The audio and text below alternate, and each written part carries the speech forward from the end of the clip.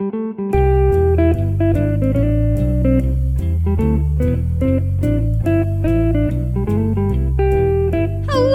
to Ona, Ross, and Carrie, the show where we don't just report on fringe science, spirituality, and claims of the paranormal. We take part ourselves. Yep, when they make the claims, we show up so you don't have to. I'm Ross Blotcher. I'm Carrie Poppy, and we're back on the Ark. But... No? Well, not on the Ark. Okay, touche. Ark adjacent. Okay. But we've got some more homeschooling classes, and we're going to get through the last of the homeschooling classes today. And were they not on the Ark? Or what's the distinction? They were not. They were over in the Answers Center. Okay, that's the answer I was looking for. Yeah, they're always in Genesis, too. Whatever you ask, somehow it's in there. Genesis. Not just all of Genesis, which is a fairly long book. Chapters 1 to 11. Really? Yeah, their whole ministry is based on Genesis 1 to 11. Whoa. That's what they really care about. Okay. How long is Genesis? Well, at least 38 chapters, because I remember the story of Judah and Tamar. But probably a little longer. Okay. Let's find out. I'm surprised there is a place in my house where I do not have a Bible at reach. But I have my phone and I have my Bible app. I'm getting the answer 50 on the internet. That sounds right. So, I'm 39 now. And if you were looking over all the years of my life and you only focused on the first 11, I would feel like you missed a whole heck of a lot. I mean, all of it is still scripture and authoritative, but...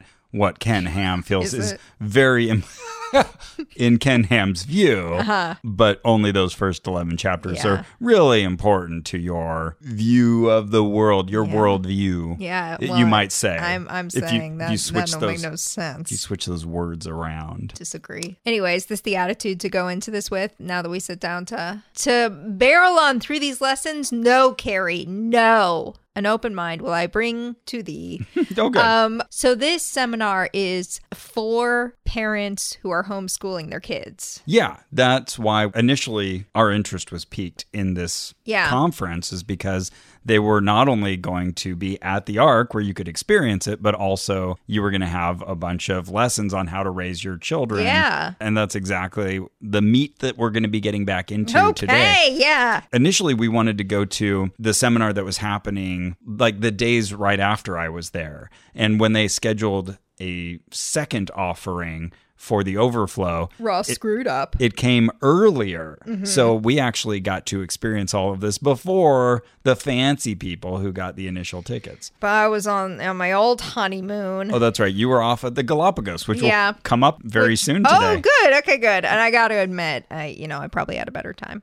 That's interesting. Well, you're right. Because it's like, on one hand, I'm like, yes, undoubtedly. But then my brain says, but wait. Are you sure? It was pretty fun being at the Ark. That's fair. Actually, this morning, Drew and I were walking to get coffee, and I was like, what's your thing that for Ross is the Bible? What's the thing that you just can be like, you don't just enjoy it, you're also like encyclopedic about it. And Drew couldn't really come up with anything. Okay. I was like, I feel that way about what I'm doing with this trauma project. Oh, yeah. But like, I'm never like, I gotta know every director who ever directed the Mary Tyler Moore Show. It's just not interesting to me, even though I love that. Just only certain things trigger that for me. Yeah, I was just thinking, I feel that way about Disney animation lore. Okay. I feel like I have kind of a need to absorb as much as I can. Okay, and be a font of Disney animation history. Yeah. I host a Disney podcast. Very few people know that, even though it's really popular. It's super every popular. Week. Yeah. But you could ask me Walt's middle name and I'd be like, it starts with an E. I don't know. I don't care about this. Elias. That was my guess. Okay. I should have gone for it. Yeah. But yeah, it's just not, I don't know. Okay. Just only certain things do it. But that for me is like the Bible is to Ross. Yes. I broke this metaphor or comparison. Well, I do want to update a few things because the last time we talked about the Ark, I mentioned that I had a friend who worked on the Ark that I met while I was there. Yeah. Kept chatting with him. I'm calling him Daniel. Okay. So I did text him back and I asked him some of the questions that we had. One was, hey, what's up with the animals that used to be on the Ark? Yeah. And he said, well, they were there when it first launched, which was before he worked there. But he said they stopped in 2017. So essentially 1 year later. Okay. Because they'd finish building their zoo. That was kind of the answer he had heard, which makes sense. So they, went off somewhere else. But still, it feels like there's an element of having animals on this boat is not. It doesn't work out very well. This was not practical. Yeah. Yeah. So I tried to plumb that a little bit, like, did they bring them up the elevators? Where were they keeping them temporarily? He didn't have details. Did you have the poop chute? Right, yeah. Did you build a moon pool?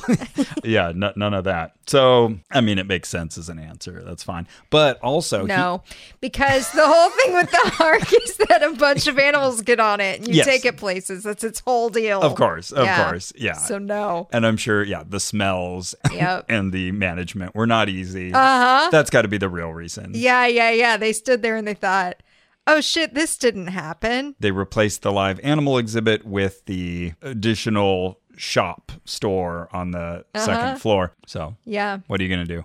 Complain. Okay. But it's still on the maps. Express my displeasure. Like on the maps, it still indicates that there's supposed to be an animal encounter there. But there isn't. Yeah. They got to change that. You have not proven Noah's Ark when you have not put animals on your ark. Okay, but this is more important. Okay. He tracked down for me what POD stands for. Oh, the little robot guy that leads you on your VR time travel journey. Point of delivery? Point of... something just came to me. Okay. What's happening? Point of... I know about this. Wait a minute. I had a conversation with John Darnielle from the Mountain Goats about this. Carrie looks like she just rebooted. And it's like point of deliverance? Is it point of something? No. You just sat there, you little shit. You just sat there and let me say point F. You had a process going. I wasn't going to interrupt it. Just so politely blinking at me. Okay, what is it? We had talked also about a Christian band called POD that was, I think, payable on debt. Oh, that's what I'm thinking of. Well, turns out it's... Wait, what? I didn't write it down in my notes. I have to go look at the text message. Okay. Please hold. Okay. Hi, this is my podcast now. This is my NPR voice. I'm Hetty Lynn Hurties. And today, Ross Blotcher has died while trying to look up a fact. I died? I don't know. It just seems like what would be on NPR. Here's POD. Yeah. Personal observation device. And what was it? He was again? The little robot docent that... Oh, okay. Hey, let's get in our seats and put on our seatbelts. We're going to go to the past. Or, okay. What have you. So you can observe it yourself. Okay, so fine. Thank you to my friend. It was fun talking to him Probably again. should have been explained somewhere, but fine. And maybe it was, but... Maybe it was. He got the answer for me. That's what's important. Daniel, what's up? If you listen. You know what? I actually have another update. The last time I was mentioning Babel... And I had, in my head, I had seen somewhere 70 years on one of the many things I read about Babel and internalized it. I should say, to Answers in Genesis's credit, they say it was 102 years between the flood and the Tower of Babel. And this is to their credit? It's more time than I was giving them. Okay. For them to repopulate the earth. Oh, I see. So that God would need to go confuse everybody. Oh, right. That whole story. All these stories have just very bad lessons. Indeed. And I still say that my critiques apply. I still think it's kind of an absurd story that like, okay, we did this whole wipe everybody out thing and we're already upset again. We got to confuse them all, make new languages. Because they were working together too much? Yeah. Oh my God. Or if you're Ken Ham, because they were not spreading around the earth fast enough. Oh, right. All right. Well, let's hop into our next class, which was the final class of Tuesday. It was called Teaching Science from a Biblical Worldview. Okay. Now we've got it, baby. Oh, I can't wait. Okay. So we're back downstairs under the Answer Center, and we've got a new character to meet. Dr. Jennifer Hall Rivera. Ooh, Dr. Jennifer Hall Rivera. Where's her doctorate from? What's it in? Okay, you're going to like this. So she's a forensic scientist. Okay. Speaker. Okay. Interesting. Author. Director of educational programs at Answers in Genesis. Okay. And then they had us give her a hand. This was their introduction of her. But yeah, if you look her up, she graduated from, you've guessed this before, but I'm not going to make you do this. That you look ready to guess. Bob Jones University. That's a really good guess. Liberty University. You got it. Hey, well done. Well done. time I need a guess. No, that was right. Acceptable Christian universities. Yeah, William Jennings Bryan College, which sits on the grounds where John Scopes taught evolution. Oh, seriously? That high school has been razed and replaced with William Jennings Bryan College. I've been to it. Whoa. Bummer. Oh, man. Yeah, that feels like, that was an intentional little Definitely. jab, jab, jab. For anyone not familiar with that story, watch Inherit the Wind. Sure, that'll do The it. Scopes monkey trial. Yeah. Look it up. Wow, that's interesting. I didn't know that. Yeah, I've been there. I went there with my best friend, Claire. Okay, so yeah, she graduated from Liberty University in 2018, so not too long ago. Oh, yeah. Got her PhD. And when right. I was looking her up, I saw that she was at a place called Washington Online Learning Institute until 2022, so I'm guessing she was working there. But there you go. That's her pedigree for teaching forensic science. Yeah, that's interesting. Usually forensic experts say something more specific than science at the end of their name. Usually it's a forensic psychologist or forensic biologist. I can tell you already, she's really into microscopy. Okay. She's going to teach one of my later classes. Okay. And yeah, she's into forensics. That seems to be her beat. Right. Forensics is just so broad. She's also author of Work of Your Hand, Fingerprints, God, and You, a forthcoming high school textbook. Oh, very good. Also called Forensic Science from a Biblical Worldview. So she's the one to be teaching these classes. Okay. So picture her. She's a short brunette woman with pale blue eyes. Okay. Dark hair about down to her chin. Okay. It's a little wild and curly on one side. Okay. Interesting. She's wearing black pants. Okay. A black shirt. Okay. Black sweater. Okay. Black accessories. It's all black. Okay. I'm picturing it. And she looks a lot like one of your teachers in middle school.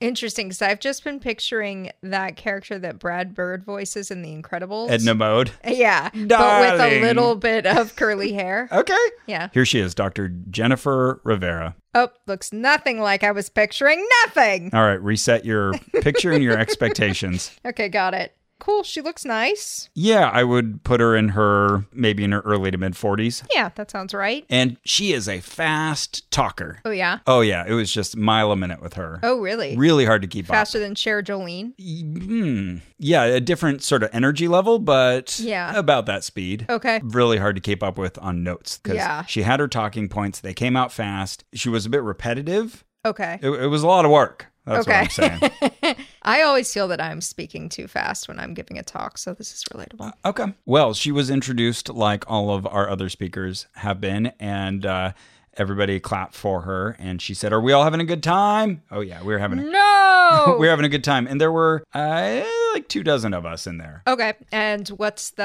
if you had to guess at people's gender, what's the gender spread here? I don't recall, and I didn't make a note, but I'm going to say it's fairly even. Okay. And mostly adults? Mostly adults. You've always got a few kids hanging around because these people came with their kids. But yeah, mostly adults. And I'm picturing a soda fountain in every room because of the soda situation. Is there always a soda fountain? No, there should be, though. Yeah, there should be. Totally Come on. should be. This is America. I was pretty good about keeping my big ARC cup, which sat in my little ARC backpack, which I still have here. My Answers in Genesis backpack. Very nice. Which I like it. And the cup was always there, ready and full with soda. I am kind of a soda-holic. Yeah. And what's your favorite soda? I was enabled. Root beer. Oh, root beer. I knew that. You knew that. Come on, Carrie. Come on. Get it together. My favorite soda, of course, is a Diet Pepsi. Okay. Yeah. Yeah, I'm pretty equal opportunity. I've also grown to fancy ginger beer of late. Ginger beer is good. Good stuff. Ginger beer and rum, real good. Ooh. Yeah. Okay. Hot tip. And she asked the audience who's here for the first time. What? And it was actually very few people. So I was one of them. Oh. Like looking around. Oh, you've all been here before. That's interesting. Unless it's like we've had multiple days of this conference. But that would be really funny if that's how people interpreted the question. No, I have been here 3 days. Didn't you see me before? I think very literally. And I have been here previously. I've been sitting in this chair for over 10 minutes. I feel that I am now a veteran. But yeah, assuming that it's the normal interpretation, that's interesting that everybody else is like a return client. Yeah, because from a previous question that Ken Ham had asked, most of the people there are from other states. Right. So people are just like coming home to this. They're into it. Yeah. This must be their little thing for the year where you come back and you feel like these are my people. And recharge my out. batteries. Mm-hmm. Yeah, exactly. Yeah, interesting. Yo, this is their TAM. So she was highlighting some of the science programs that she's very involved with and leads for Answers in Genesis. And she even said, our ministry has some upcoming one-day programs. I don't know, it's just so interesting. They say ministry in the same breath as like, here's our science programs. Sure. Yeah. Not even trying to hide it. Hiding it would be bad. Mm-hmm. You can't hide your lamp under a bushel. Exactly. Right? That's bad? You're not supposed to do that? Okay. Yeah, light under a bushel, bad, yeah. Yeah, but gotta also, let it shine. But you do need to pray in secret in a closet. Mm-hmm. Yeah, okay. But we should be a city on a hill shining. Yeah, it's confusing. Very confusing. So they have like these one-day programs you can send your kids to, Explore Days, Explorer Juniors, and your kids get to do microscopy. And you realize very quickly she loves to say the word microscopy. Okay. It would be a deadly drinking game if you were in the back just like... That means what I think it means, right? Yeah, using a microscope. Yeah, okay. Yeah. Okay. But all of their programs, somehow you end up with a microscope in front of you. So they have these It's cool, I guess. Yeah. So they have these 5-day science camps that you can send your kid to. And one is a forensic science camp. She says it's the most popular. And we solve a case together. Ooh, fun. So you probably like find hair and then you do hair microscopy. Is this her example? Yeah, because she teaches hair microscopy. Okay. And I'm sure fingerprints will be involved because she also really likes fingerprints and DNA. Okay. Yeah. She likes DNA. Hey, I'd do it. But interesting. I'm me. I'd do it too, but I think I'm too old. It sounds like it's for children. And then she mentioned another camp. She said it was another 5-day science camp, but the only feature of it she mentioned was that they do zip lining. And I was like, is it the science of zip lining? I'm like, okay, I'm in, but I'm sure there was more to it. I love to zip line though. But they have a dinosaur dig that you can sign up your kids for. Where they just like roast the dinosaurs. They stand up there and they're like, hey, this stupid fucking brontosaurus over here.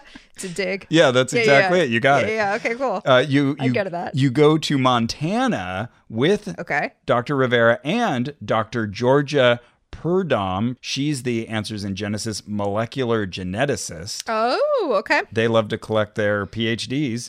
And she got hers from Ohio State University. Oh, okay. It's like, hey, all right, normal school. Good job. Okay. She's also this co-host of the Dinosaur Dig. She is author of Galapagos Islands, A Different View. I know what that means. Yeah. So here's a nice little select quote from the Amazon page for that book. She's talking about Galapagos, where Darwin once visited and later used evidence from to support his faulty case for evolution. Discover the wonder of God in this full-color book, as well as powerful insights that give him the glory due his name. Your faith will be strengthened as you learn the importance of a biblical worldview from some of the best apologetic speakers in the country. It's an overall emphasis on Galapagos as testament to God's majesty and mercy rather than the empty legacy of one man. Wow. Okay. Interesting. Yeah. So I was at the Galapagos Islands at this moment, probably. Yeah. Yeah. And the Galapagos is cool because you can see what he's talking about. You go to this one island that's just a little bit further away and they're like, yeah, the red-footed birds are only here. They're not over there. We were just there the other day. That's wild. Yeah. So it's pretty hard to explain without turning to their environment and saying, oh, they needed to fit in here. Sounds like you really bought into this, Carrie. I think I need to get you this book. It's fair. So if you go to the Dinosaur Dig, you also get a tour of the Fact Center, which stands for Foundation for Advancing Creation Truth. Cool. So what we're going to cover today in this talk. What is science? Where does that word come from? Oh, good. I like Scientology. Yeah, it really is. Does science have limitations? And are there things it can't answer? I wonder what their answer to that is going to be. Take up the whole hour already. And where do we go to find those answers? Well, okay, we already have now stipulated that science doesn't have all the answers. Why is it important to teach science from a biblical worldview? And what do I We're already here. You don't need to convince us of why. She's going to. And what do I, Jennifer Rivera, call the 7 E's of biblical science education? That's what? That's our outline. No. Okay. The 7 E's, first of all, that's already something she's coming up with. You can't say, what do I call, and then something that's already a Carrieism. It's confusing. Yeah, well, that's what you get. She needs a copy editor. Are you offering your services? Yeah. Okay. Just like Carrie will tell you if you're correctly rounding up a number. Yeah, that's right. I've been thinking about making this as a spreadsheet. So you'd be able to look and you'd be like, Carrie, I have 376 of an item. What are my options here? And then there's columns and it's like you can say over 300 if this is a website. Over 350? If this is a website and you can't go back and update it all the time, I'll take over 300 until 400. Oh, is this in print? No, you are putting the exact number. And then just be an endless spreadsheet with all these different options. And it'll take up the rest of my life to make. I was watching a video recently that mentioned over 999 arrests. Oh, that's right. You sent me this. And I was like, I can't wait to send this to Carrie. So ridiculous. I was in the middle. Oh, God. Is it 1,000? Is it? Yeah, like what if it turned out to be like 6,500? And they were like, it's over 999. So weird. What a world we live in. Okay, so I bet you're wondering at this point, what is science? No. No one here was wondering that. Well, that's it for our show. Nobody. Everyone at this conference has a concept of what science is. Yeah. They didn't look at the title of this talk and say, I don't know that word. Sure. Well, don't worry. The dictionary is going to come into this. Okay. All right. Well, science means knowledge gained through learning and application. All right. Fine. All right. Okay, good. Okay. That works. And she says you might be picturing like a lab coat and experiments. And she starts listing off elements of the scientific method: hypothesis, experiment, sure, verification of results, replication. Good. Falsifiability. We call this observational science. Okay. And that's very good. That's valid. It's the scientific method. We like it. Okay. But it's different than historical science. Okay. That's stuff which happened in the past, and we weren't able to directly observe. No one was there to date these things. And she already starts going into like examples of fossils and stuff. We apply interpretations and assumptions. That requires a worldview. That's a different thing. They still use the phrase science. They say historical science, but they want to set it apart. Okay. Yeah. I mean, completely disagree from the jump, but here we have it. Okay, so her classic example that she starts with is in 1974, a few fragments of Lucy were found, the Australopithecus. Lucille Ball. Oh. She's still alive in 74? Yeah. Yeah, died in... Watch this, Ross. I'm not even going to look. Died in 1989, I think. What? I think I was 6. I believe you. She had my birthday. August 6th. Nice. Look together how much we know about Lucille Ball. Yeah, that's right. So listen, Lucy, don't write to us and complain. So I didn't realize this, but apparently, now I've been reading about Lucy quite a bit. She was named because the song Lucy in the Sky with Diamonds was played regularly during the archaeological dig. Yeah. I like that. Why not? Okay, so she said that only 47 of the 207 bones required to fully identify the specimen were found. I don't know what she means by identify too. Like in order to figure out who this particular woman was? To establish a holotype as a new species or something like that. Okay. But it's a moot point anyway, because now we found over 300 examples of Australopithecine, some far more complete. But she was also pointing out that there were no hand and foot bones found on that original specimen. And they were trying to make all these broad claims about her being upright. And scientists knew she was upright from other clues, from the hips and knees. You know, you can. She was upright, she was hip. But they say, Lucy, you got some splaining to do. Yeah, exactly. And then at every turn, she was saying things that I was like, that's not right. And then I'd look it up and be like, no, it's not. Oh, no. One of these. Okay. So another one, this was a gross mischaracterization. She was saying, and then like they found 1,000 miles away, they found some footprints and they said that it must belong to the same creature. And they used that to support that she walked upright. Well, the bipedal fossilized footprints were found indeed 1,000 miles away, like 4 years later. And yeah, it turns out they were from about the same time period, like 3.6 6 million years ago. But no scientists were saying this was the sole support of Australopithecines being bipedal. They had other data. Anyways, she was like making this conflation to make it sound absurd. Like, oh, you found this totally different thing 1,000 miles away and you linked it together. That's the kind of thing I would have latched onto as a kid and then repeated in college. I see. And didn't bear out when I actually read up on these things. Anyway, so that was her first example of historical science and mainstream scientists doing it wrong to serve a narrative. Right. Okay. Okay, so now let's bring the dictionary into this. So she gives us the 1828 definition of science from Webster's dictionary. And she said they defined science as the science of God must be perfect. Like, what? That's not a definition. There's no way they started with the science and to define science. I mean, to be fair, on the slide, it had the full quote, and she had just highlighted the example sentence. Oh, but I see. The way it came out of her mouth was they defined it this way. It's like, my God. That's not a definition. No. Oh, how awful. So she's taking that little sample sentence that's not supposed to be fact at all. Right. That's just usage. And she's, oh my God. And she's saying that's the definition. Oh my God. This is basic shit. The rest of the definition was, and I did, now at this point, I don't trust anything she says. So later on, I'm going to the 1828 version of Merriam-Webster just to check. Boy, I've been living this life for 3 years. Yeah. So the definition was knowledge, the comprehension or understanding of truth or facts by the mind. Okay, fine. Okay. So then she says, but if we shoot forward to 1913, they removed God.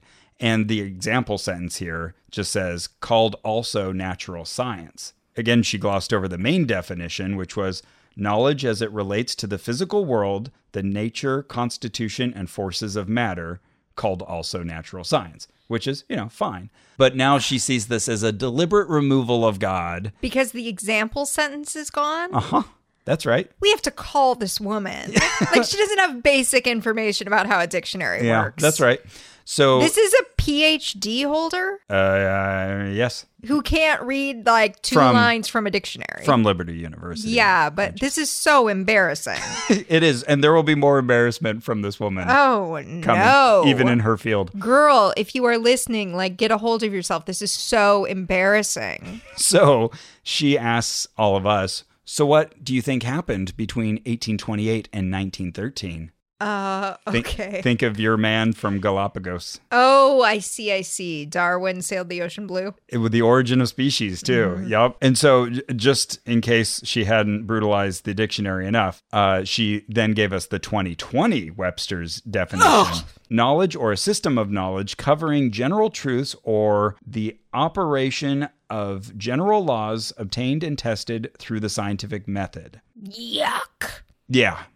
We've gone a long way. And she wants us to know that there are plenty of great scientists who gave their lives to the glory of the Creator God. This is another phrase she uses a lot. Creator God. Microscopy. Creator God. Okay. Of course. Galileo, Isaac Newton, Carl Linnaeus, Michael Faraday, Louis Pasteur. Yep. All these people had at least a passing belief in a personal God. That's great. And that was de rigueur.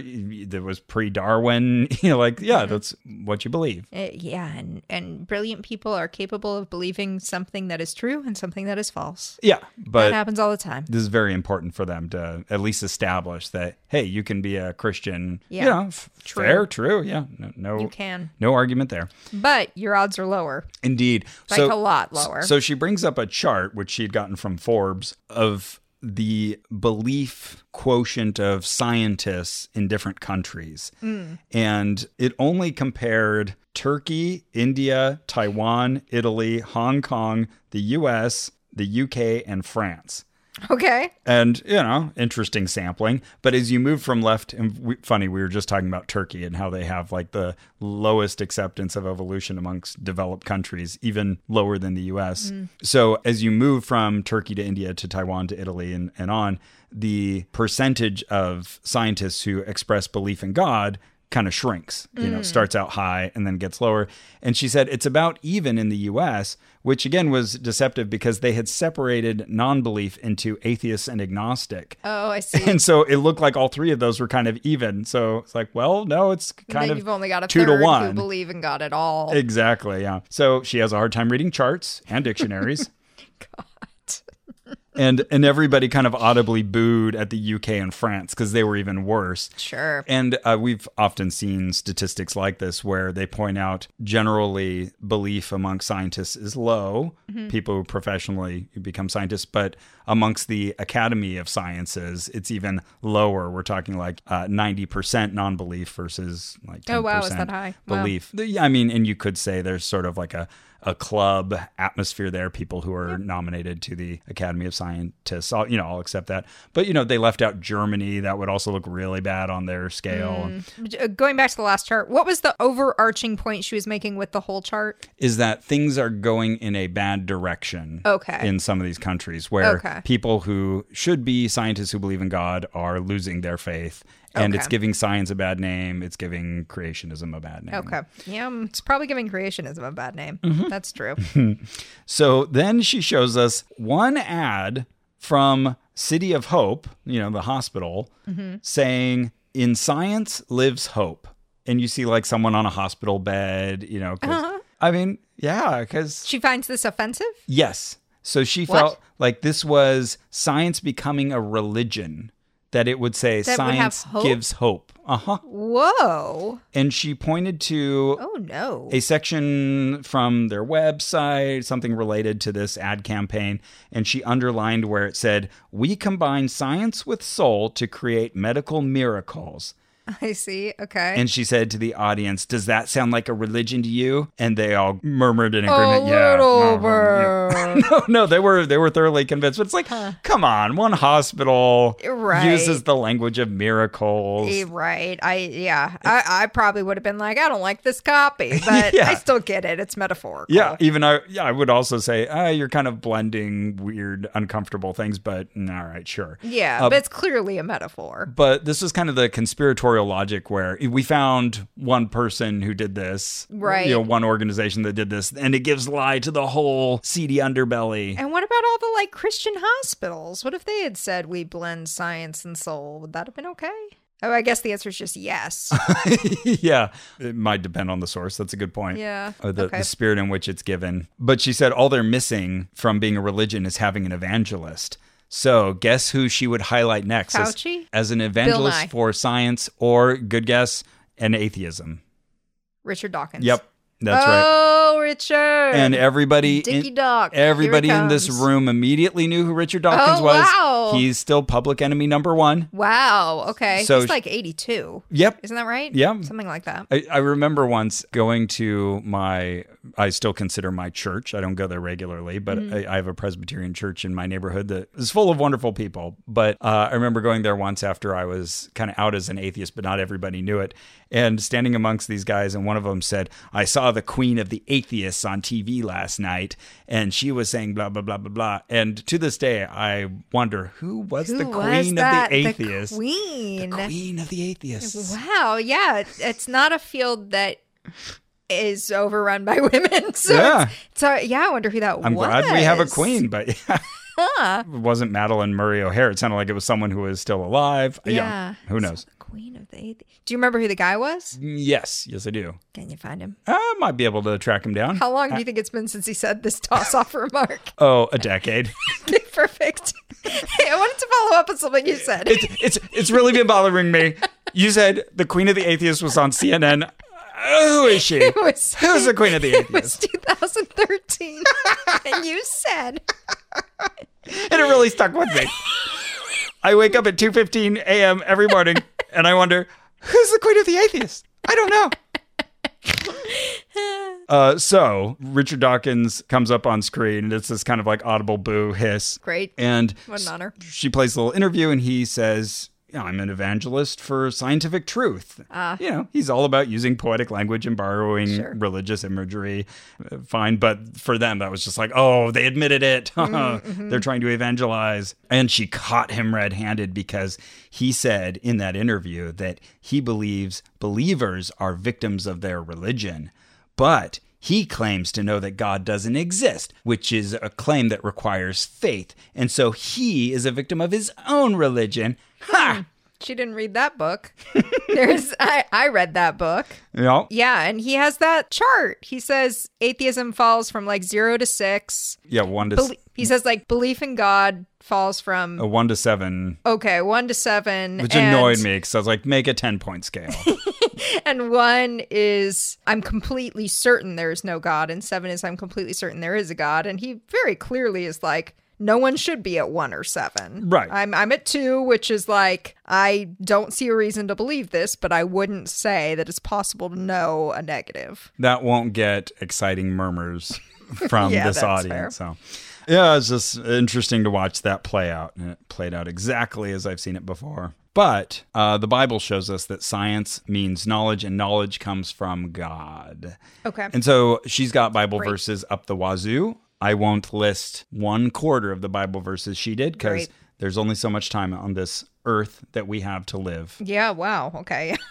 Deep. But I'll mention one, Job 37:16. Do you know the balancing of the clouds, the wondrous works of him who is perfect in knowledge? It's like they did a word search for knowledge and they're like, close enough. Yeah. There's so many of these kinds of slant references. It's like you kind of address the thing, but not really. Oh, interesting. That'll happen a lot this day. It's like she just pulled out her concordance. But she gave us attributes of God. He is the God of knowledge. He has infinite knowledge. His knowledge is separate from human knowledge. His knowledge is perfect. His knowledge is denied by the wicked. The believer is secure in this knowledge. And she supported each one of those with like 1 or 2 verses. Oh, wow. Yeah. Okay. I don't know, Carrie, does that sound like a religion to you? It does. I feel like we also haven't gotten to the topic of her actual talk. Yeah. Yeah. The title is Teaching Science from a Biblical Worldview. Yeah, I thought she was just going to give me some instruction about like how to present this stuff, but there will be a little bit of that. Okay, so like some real philosophical scaffolding I did not need. Here we go, though. Okay. Now she's going to lay into things that science cannot answer. Okay. As she promised in her outline. Okay, good. Okay, so science cannot tell us why we sleep. They don't know. They don't have any idea. Boy, okay. So my mind immediately goes to like 4 ways you could answer the question, but okay, why? Is it sort of a teleological concept? Is that what she means? That there's like, we can't say for sure it's one best purpose?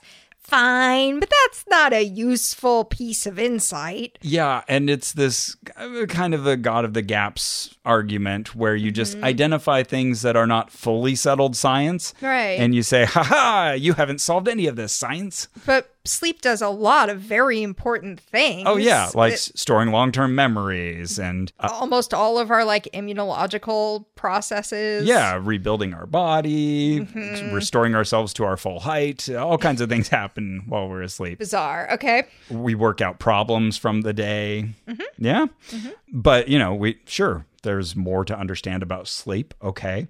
She says science can't explain why we dream. I feel like that's adjacent enough to what we just discussed. And it's always, they don't know. But the reason they don't know is because they've told you everything that we do know, which is quite a bit. And how are you ever going to learn? How will we learn? From more science. Anyways. Right. They don't know how birds migrate. Okay. They have some theories. And I looked up like a Scientific American article and I was like, this is pretty detailed, like the understanding of how the magnetic system works with related. Yeah, it feels like a game with just the words how and why. Here's a fun one. They don't know why tomatoes have 30,000 genes and humans only have 20,000. Okay. I've seen this presented as a creationist argument before by Kent Hovind. Okay. Like he'll point to simpler life forms that have larger genomes than us, as if somehow the count of the genes is a measure of complexity or development. But no, sometimes just gene sequences get duplicated ad nauseum and it doesn't hurt the organism. And they're thinking this proves evolution didn't happen. Why? well, that's just grossly inefficient. There would be more information in a human than there would be in a tomato. Carrie's looking off, trying to figure out the logic of it. It's not there. Okay. You won't find it. To look into this more, but okay. It's a very cursory, wow, the numbers are bigger. There must be more information in the tomato. But right. That's but why not would God necessarily make the it case. that way? Good question. This falls within the exercise of poking holes in science rather than making a positive claim for your belief. Okay. Very, very strange. And she said, you know what? Maybe I'll ask Creator God someday in heaven if I remember to. It sounds like you don't have the answer either. Exactly. I don't remember the part in the Bible where they're like, hey, we're just going to take a minute to explain why tomatoes have so many genes. There are many passages in Numbers that they could have very easily replaced with this. Yeah. I thought you were going to say they could just toss off like, that's answered in Numbers 23:11. And everyone would probably be like, yes, sure is. We're definitely not looking at Numbers. Boring ass book. I just believe you. feel like there are long swaths of the Bible that could be easily replaced with much better sections of the Bible. Absolutely. Science can't answer anything to do with moral judgments. I see. I even disagree with that. Right. I think we're honing in on the same answer to these next few complaints. She says science can't tell us why something is beautiful. It can't. False. It can't explain how to use knowledge. It's like all of these things science can tell us a lot about. Can inform our decisions, but there'll be more to know, but that's it. And not every human action or thought requires science as a process for us to process. No, but if you want to, you can. Sometimes it's adjacent. But, beauty, we've certainly looked a lot into why people find other human beings physically beautiful. Right. And we understand why flowers are certain colors and, how we all evolved together. In an environment where, to make those things appealing to one another so you could borrow each other's capacities to pass on your genes. Yeah. Well, you just explained it. I hope you're listening, Dr. Rivera. I mean, you want the bee to like the flower, so you make the flower pretty. So she gives us some examples of how we can go to God's word for answers. And she quotes Philippians 4:8, whatever is true, whatever is honorable, whatever is just, et cetera, et cetera. Think on those things. And that's her answer to all those aesthetic questions. Okay. Again, not really answering the question. It's just... I know that verse, but maybe our listeners don't. Yeah. So that's a verse that's basically like, think pure thoughts, right? Yeah, think about positive things, okay. Which is great. It's a nice little verse as far as verses go. By the way, that got featured in Women Talking, one of the movies nominated by Sarah Pauli. Did you write that? Sarah Paulson. I believe you. I don't remember the name of the her book. Writer. Oh, cool. Yeah, interesting movie, but I won't get sidetracked. But when they started quoting that, I leaned over to Andrew and I was like finishing the sentence. Okay, science also can't tell us where money should be invested in science or where we should publish or broadcast science results. Well, no, that's not true. That's a weird one, first of all. But second, there's tons of research into marketing and what messaging works. And should is maybe a big word, but all you're proving is something semantic there. Right. And if we broaden it to just be the collection of knowledge about how the world works, then all of these things are informed by science. Yeah. But sure, the process of choosing to broadcast is not a scientific question. Right. So it's just like a category error. It can't answer why music is beautiful, why a painting is captivating, spiritual concepts. Like, is there one all-powerful God? Why is there so much suffering? Why do people do bad things? And I'm thinking, okay, science can definitely tell us a lot about that. Yeah. Famously, your Bible doesn't cover a lot of these things. Right. So it was kind of a Gish Gallop there, named after Dwayne Gish, the famous creationist, who would rattle off so many arguments. Well, not that there's anyone responding to our arguments in this room anyway, but if someone was, it would just be like, oh, where do I start? Right. Too many features, all wrong. It was very fast. It's an interesting example about the tomato. Yeah. Because sometimes science looks into things that you don't expect them to. Mm-hmm. For example, I'm looking at this Nature article from 2012, all about why the tomato has so many genes. Oh, wow. Oh, okay. What's the abstract? Yeah, the abstract closes with, these triplications set the stage for the neofunctionalization of genes controlling fruit characteristics such as color and fleshiness. Okay. So there you go. You needed that many to get that tomato. And I'm not as colorful or fleshy. So there, really popular crop that humans had a lot of interference with. Absolutely. There you go. There you go, Dr. Rivera. You're welcome. You can remove the picture of the tomato from your slide. I was having a really hard time keeping up with the notes, and so I re-listened to my recording of this later, and I just noticed that I kept involuntarily letting out long sighs. Relatable, Yeah. That he knows everything. So we always know that he is before us, preparing the way for us. Modern educational philosophy gruesomely insults our God and our Christ. They must learn to reason properly, and biblically speaking, this is the purpose of education. This is why it is so key that you start early, right? She had a quote that she had also pulled from Forbes. Science has limitations. You never know when your assumptions will suddenly become invalid. Everything we do in science, no matter how well it gets tested, is always preliminary. Yeah, true. Yep. We're going to hold that against them? Yeah. Okay, got it. Because they admit their knowledge is provisional. It's good whereas to hold we say people's honesty against them. Ours is completely accurate Airtight. and Will never be changing. proven wrong. Exactly. Great. Okay, parent responsibility. That's another slide. Why is this so essential to raise our kids this way? Well, part of it is that you as a parent are responsible for your child's salvation. Yeah, right. Obviously, we all get this. And this is great. She lists Bible verses, and just tell me if you notice a trend here with these verses. You shall teach them to your sons. Deuteronomy 11.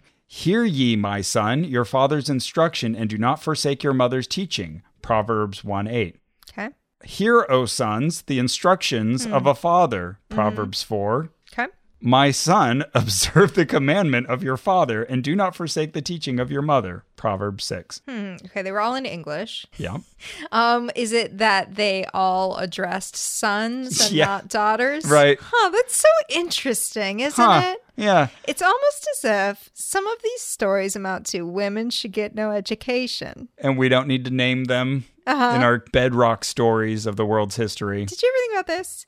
Eve ate the fruit that was knowledge. She wanted knowledge. She wanted to know things, and that was bad. And there was no Bible at the time. Oh, yeah. How can the Bible be the truth if the truth is the fruit and Eve ate the fruit? Checkmate. Yeah, I thought it was so funny. The slide had all these references to sons. Yeah. What about the daughters? Did they get to learn anything? The daughters? Speaking of women talking. Although I did hear that the mother was involved there. You do listen to your mother. Yeah, listen to your mother. Yeah. That's good. Listen to your mother. Listen to your mother. Okay, but there's only two options. There's only two worldviews to choose from. Okay. The other one is humanism. And I'm thinking, there's other worldviews. There's yours, and then there's like a bunch of other Christian ones. Yeah, totally. And other religions, but you're saying, and this is a Ken Ham point, it's either our way or humanism. Right. So she goes to the dictionary again. Humanism is viewed as relying on reason, logic, and naturalism as opposed to religious dogma and supernaturalism. And she points out there, because it calls religious dogma, she says, look, the dictionary's even mocking religion.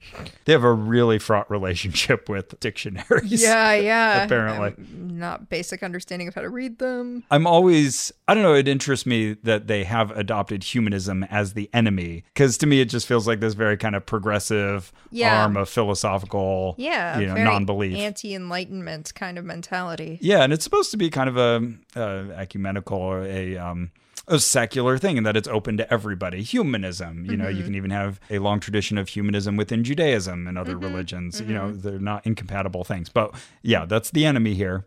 But why not science? Why are we entering humanism into this, which is like theoretically science-based, but like... Because it has encroached on science. It's tried to make itself synonymous with science. I see. And there's been there's this conspiratorial angle to all of this, where it's been a plan to supplant good, honest science with humanism.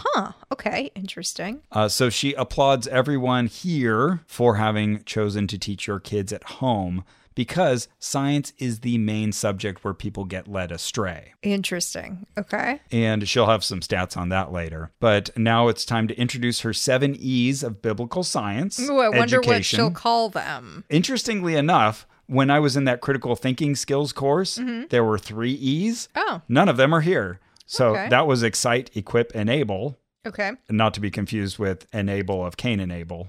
Right. Now we've got like a hierarchy, like a Maslow's hierarchy, and going from the bottom to the top, we have edifying, essential, equipping, early, earnest, engaging, and eternal. Okay. So you start out with edifying. Learning should support spiritual edification. And this, So that's the most important. this is Or is it the thing you hit first? the thing that you need to do first, because Okay. everything else is based on that. See, I would think like engage or excite would be first. Like Yeah. if you're trying to catch the attention of a child. I think they were also padding to get 7. Uh-huh. You know, one was able to hit a holy number with 3. Yeah. And it's like, oh, we got 6, but I can't stop there. Right. Let's add earnest. No one likes that Let's number. be earnest about it. This verse for edifying was one I heard all the time. Proverbs 1:7, the fear of the Lord is the beginning of knowledge. Fools despise wisdom and instruction.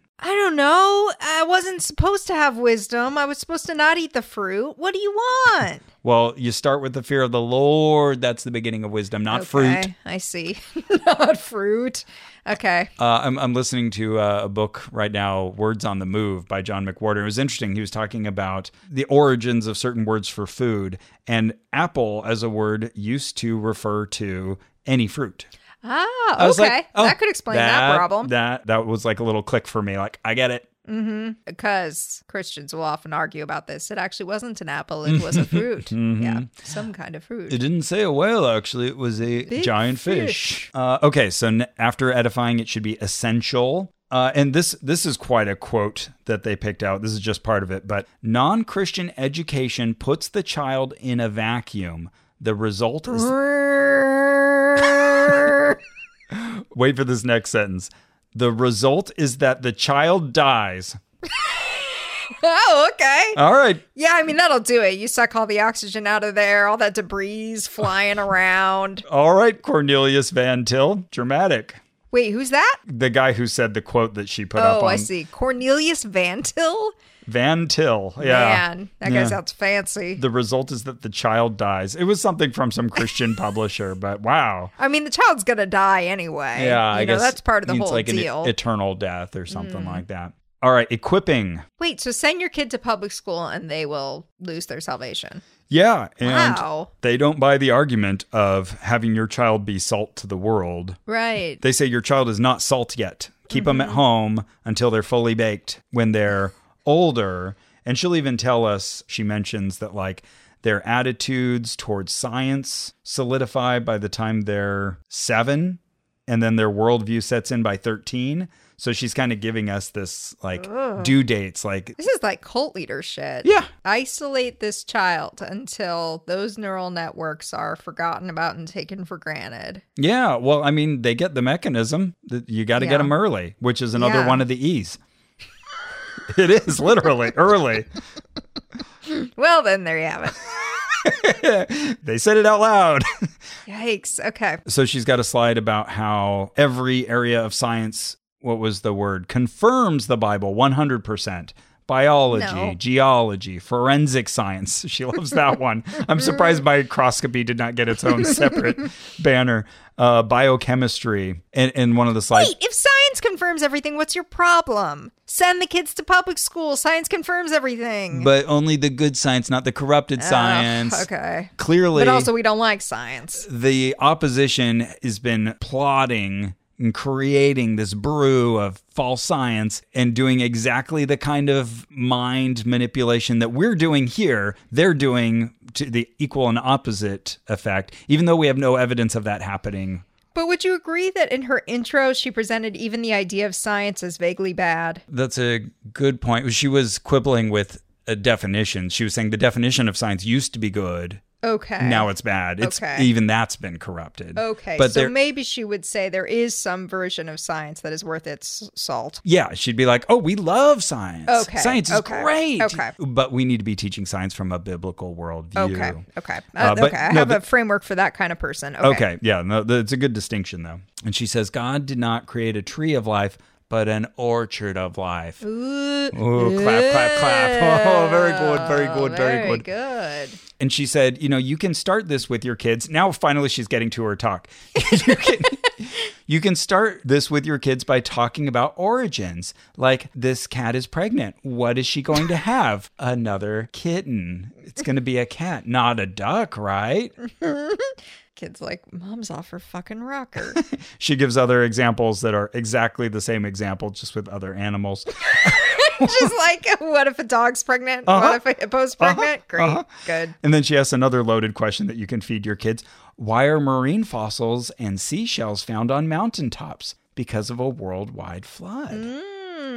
I was immediately thinking, well, what happened to this whole clams can't run thing that all the simpler organisms got buried lowest and first? Why do they get to sometimes creep up higher? Good point. But not the others? And also, what about all the geological movement, which is the, of course, real explanation for why we find that. Science can't explain it. But she insists there, geology confirms the Bible. So this phrasing of confirms the Bible, I feel is doing a lot of heavy lifting here.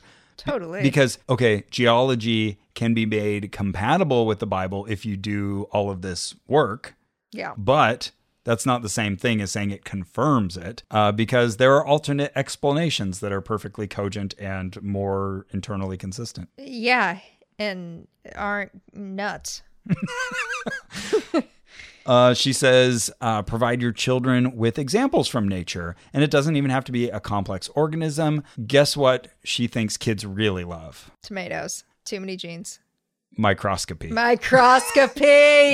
You should get a microscope. Kids are always talking about microscopy. Kids love to use microscopes. Well, that part's probably true. There were microscopes on our ship at the Galapagos Islands. Oh, yeah? And there was like a naturist there who would sit by them and let you put little slides under them and see stuff. It was cool. Would you say that Carrie loves microscopy? I thought it was cool. Okay. I wasn't like, this is why I went on a honeymoon, but I liked it. Okay. Yeah. She was saying, you can look at a butterfly wing under a microscope. That's true. Or pond water. But though, anything small. Wait to find a dead butterfly. Don't. Great. Good advice. Don't make one for your microscope. Wow, we're really talking simple, aren't we? Just throwing that out there. No, that's me. That's my advice. Okay. No, it's a good tip. In case anybody gets inspired. Yeah, I want to look at a butterfly wing. And I have a friend who's a butterfly. She said you can just look at the stars together.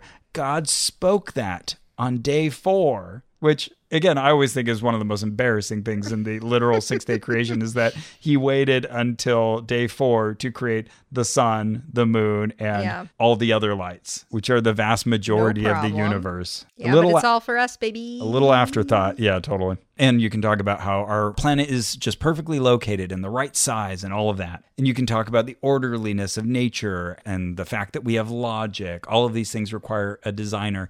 And it's such a one-sided conversation with the kids. I got to hear it in little snippets around the arc.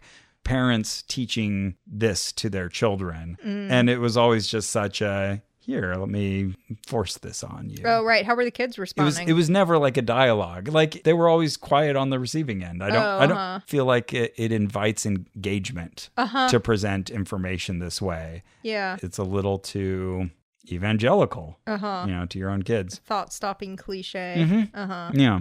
Like I noticed constantly, like they would raise one of these questions, like science doesn't know X, but it was never like you would hear a Neil deGrasse Tyson or a Bill Nye follow up with like, you may be the one to figure this out to the kids. Oh, right. That never happened. Like, if anything, it was like, well, that's a good reason to stop doing science. Right. I feel like to this crowd, science and new scientific findings are something to be looked at with trepidation and a little peril, because like, what's this? What do we need to do? Something to control. How are we going to fit this in our mold? Yeah, that's a bummer. Although I keep having the thought, at least so many of these kids will just grow up with the internet and one day they'll be pissed at mom and dad and they'll just look this stuff up. Yeah, and the way it's been presented is very easy to knock down. She's a little aware of this too. Okay. Yeah, we'll get to that in just a moment. She also tells us that hair microscopy confirms that animals are different, but I'm no shit. What? Hair microscopy confirms animals are different? Meaning, yeah, they were independently created from us.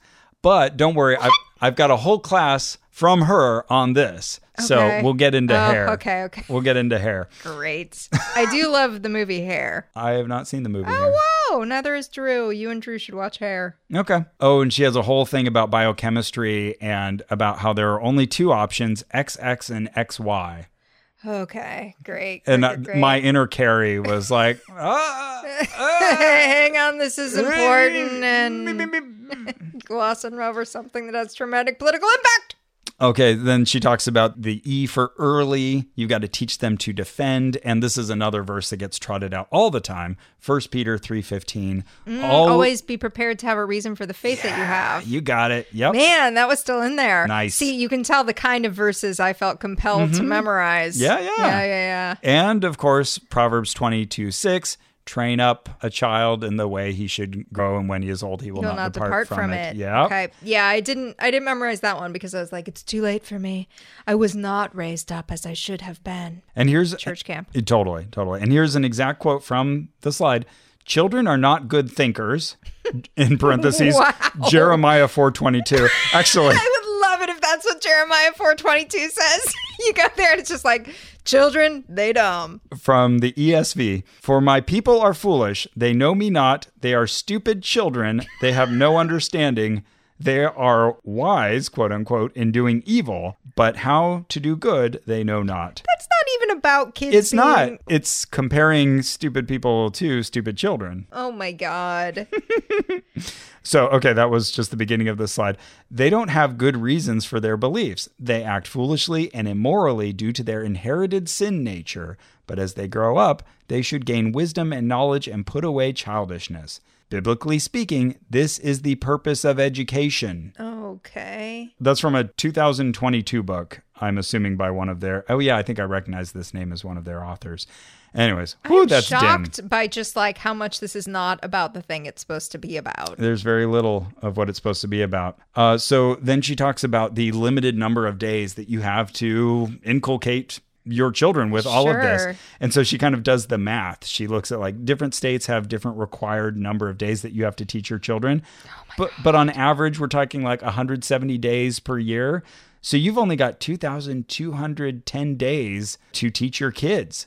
And then she lets us know about how the worldviews kind of set in by like 7, the attitude toward science, 13, the worldview. Is that accurate? Or is your I didn't like check. It sounds right-ish. Yeah. That sounds about the right age for those attitudes. It seems possible that we could sort of predict how sciencey you're going to get by about then, but... And she says, don't worry, like, you don't need to reinvent all of this. We've got books for you. So she recommends God's Design for Science, which is a curriculum from Master Books, one of the approved vendors here. Finally, some instruction. So by that, she lists some of the Ken Ham books that I just bought like the previous day.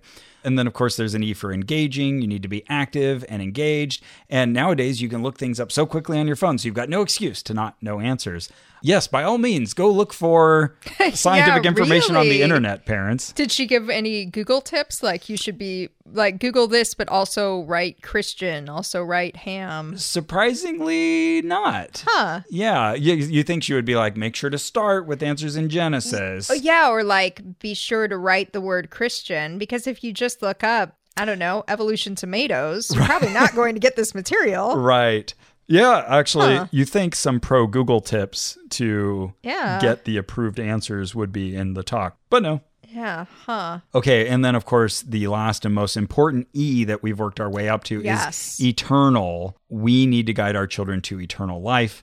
John 10:28, I give them eternal life and they shall never perish. No one will snatch them out of my hand. We as parents are responsible for the soul of our child. And the Bible has to be at the foundation in every area, but especially science, because at some point in their life, they're going to be confronted with the secular narrative. And here we go. She says, 2/3 of youths abandon faith. Wow. She says, I've seen it so many times, and I warned them. And I thought of your story of, I think it was your youth pastor who kind of looked around at all of you and said like, a lot of you are going to leave the church. Oh, that wasn't me. That wasn't you. Maybe that was Alice. I had this mental image of you, but it's the kind of thing that they'll say and point to everybody and like, oh, well, now I know that's an option. Right. Oh, and that I wouldn't even be in the minority if I did it. Exactly. So I was like, that might backfire on you, lady. Yeah. If you're telling all of your students, 2/3 of you will betray me, just like Jesus to the 12, one of you will betray me. Yeah, like, Scientology would never do that. You're right. That's like if Jesus said, 9 of you will betray me. Right. At the Last Supper. If 3 of you who can say are going to be carrying this on for a while, it will be lonely. And you'll look silly. Might have had the opposite effect that she was intending. Yeah, there might have been a bunch of kids who are like, oh, I guess it's all right then if I... Yeah. So are you gonna? Because I'm gonna... You want to blow this joint? Any knowing glances being exchanged in the audience? Wow, that's so interesting. But the way she saw this coming across was that she, as a science teacher, is powerless to do this all on her own. She can only teach so much. You need to start this at home with the biblically based science education. Wow. And okay, and so it is the parents' fault if the kid goes astray. Yeah, I mean, if there wasn't already enough pressure on parents to keep their kids in the fold, this certainly dials that dial up. I remember when my college boyfriend, who I know I've mentioned a lot, when he left his childhood faith, he called his mom and she cried and cried and cried. Yeah. It was tough for both of my parents. Yeah, probably still is because they both believe. Oh, yeah, absolutely. And they're always dropping little hints, verses. Oh, bless them. Yeah. Now, you had Andrew, well, Cara had Andrew, when you were still Christians. Yep. Mm-hmm. Do you remember any fear about, oh my God, if I leave, I won't be raising Andrew up and maybe he'll go to hell? I feel like that thought came after I'd already kind of worked out, wait, I don't think hell's real. Okay. So, yeah, if the ordering of that had changed, that probably would have been a problem. But I do remember kind of defining elements of my parenting in terms of my faith. Yeah. There was a song at the time, I want to be just like you, 'cause he wants to be just like me. Help me be a holy example for his innocent eyes to see. And that was like, one of my motivations to be a good example and a parent. And it's like, well, that's gone. That's really sweet. Yeah. So it affected me in that way. But now Andrew is going to hell. I just want to make that clear for you. Well, he'll be in good company. Yeah, you're going. So that was it for teaching science from the biblical worldview. That was it. That all felt like prologue. The past is prologue. Oh my God, I need this woman to send me her slideshow. I can fix this. Okay, you heard it here. Carrie will help you. Yeah, I will. Dr. Rivera. I know that I will. I know that if you send that to me, I'm going to do it. She thanked us for not going to Up in Flames because that was better named. Another session happening upstairs in the big hall, the big main hall that was open to everybody. So that was like fire demonstrations. Oh, shit. Yeah. Yeah. It's kind of the different people then were presenting the water class, but it was kind of in that same... fire and water. Yeah, right. Yeah, they're covering the basic elements. Okay. So I caught a little bit of the last of that. And it was Mr. P. Everyone kept talking about Mr. P. He's so great. Yeah.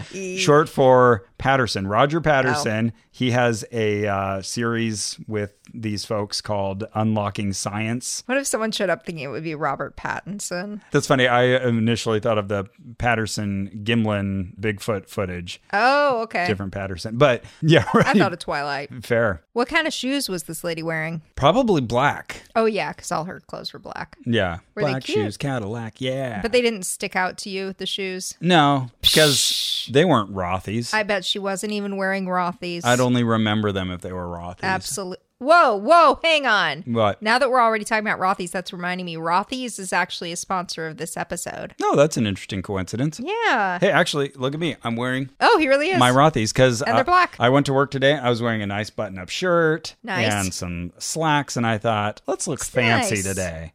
Yeah. I'm riding my bike in my Rothy's. Nice. Yeah. And, they're handsome shoes. They sure are. Boy, they put some spring into your step. With sustainably made flats and bags in every bright color imaginable, you'll be re-energizing your looks in no time with Rothy's. Yeah, they're super comfortable. I led an hour-long tour today. Oh, wow. Showing people around. Didn't super even comfortable. Think about your shoes. Didn't even know I had feet the whole time. Wow. I mean, the thought didn't enter my mind. Yeah. you know what? You're right. That's what you want. You want shoes that make you forget you have feet. And those shoes are Rothy's.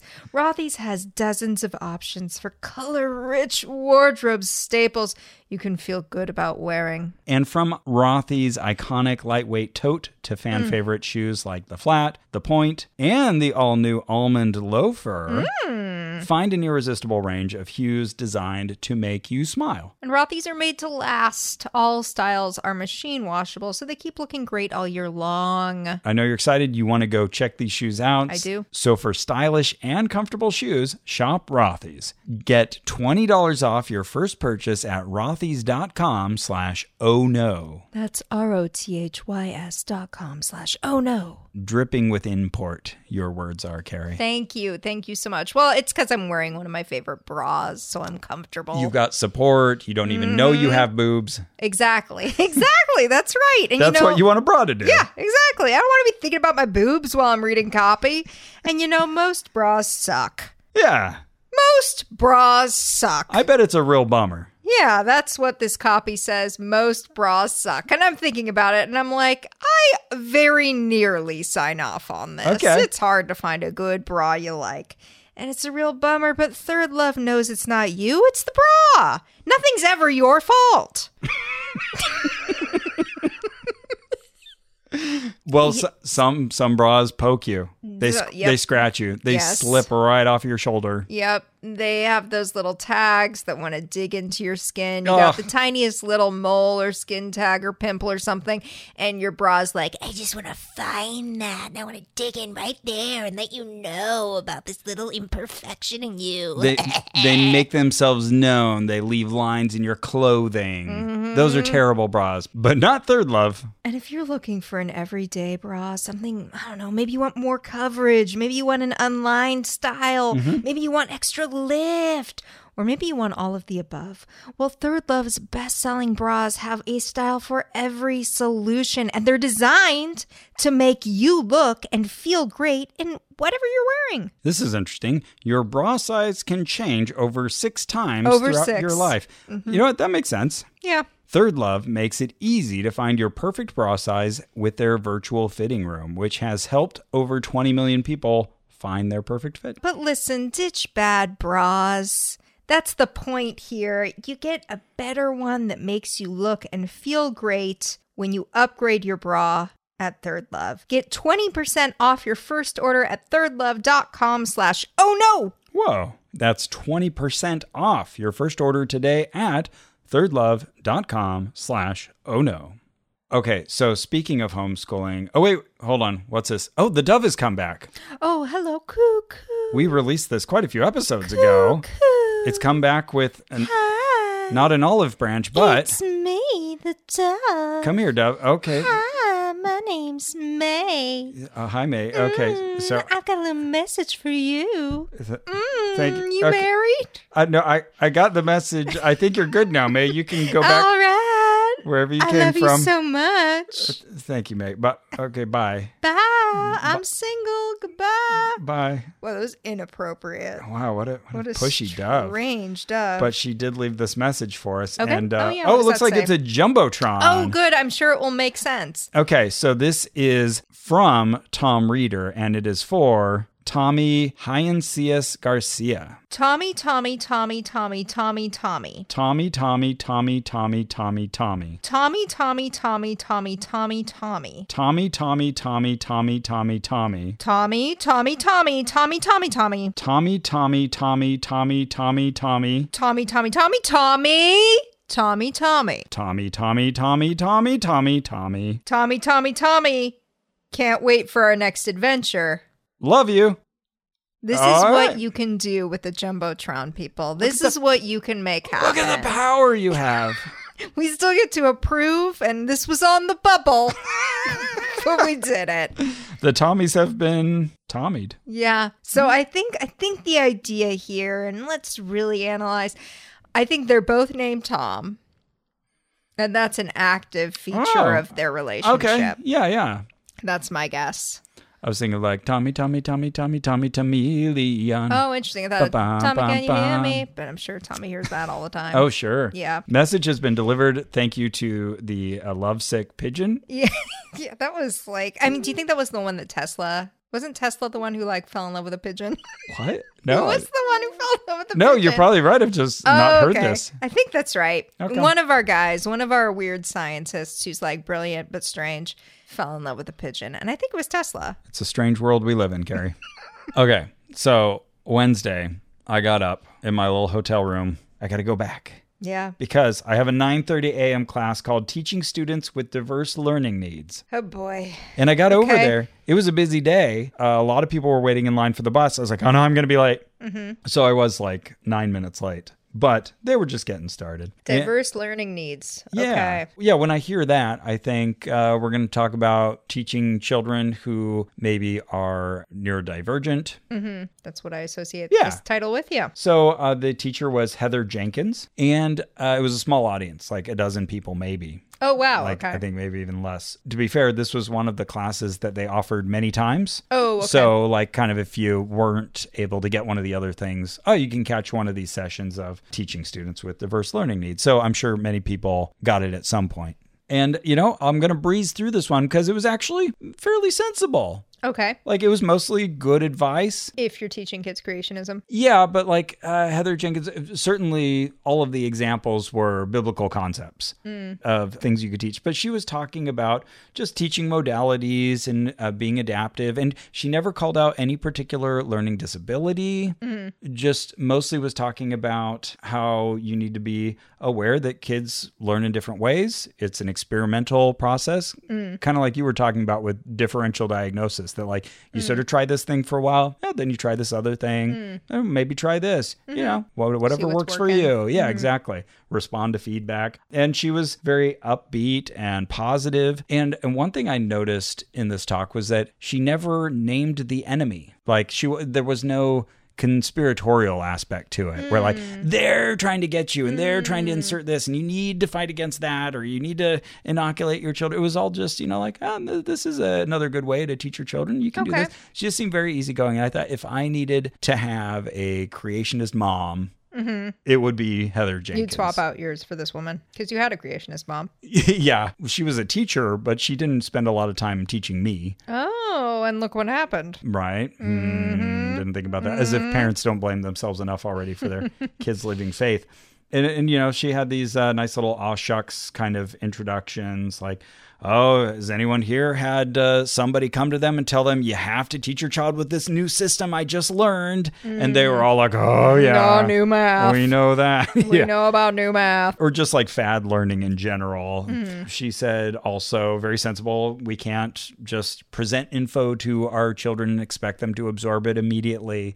That's just not how we humans work. She was talking about brains and how they're complicated. And, she said scientists don't fully understand how the brain works, but it wasn't like nor tomatoes. Oh, right. It was just sort of it's complicated. We don't fully understand it. Yeah. So so far I was like, that's a real breath of fresh air. You never get to the end of learning, do you? Right. She'd be on board with that. She also made good points about how, have you ever tried teaching a kid who's hungry or distracted? Maybe they just realize that the seam on their sock is not properly aligned. And you could really picture all these little examples she was giving. And I'm relating to you. Yes, go on. And she said, well, give them a snack then. That's, let them. And she had a little chart. Let them choose if they want to go. She kept using the teepee as an example. Maybe not the best one, but, maybe you've got a little teepee where they like to hang out. Maybe they want to go there for a while or sit on the tire outside or, change up the location or maybe sit in a new position.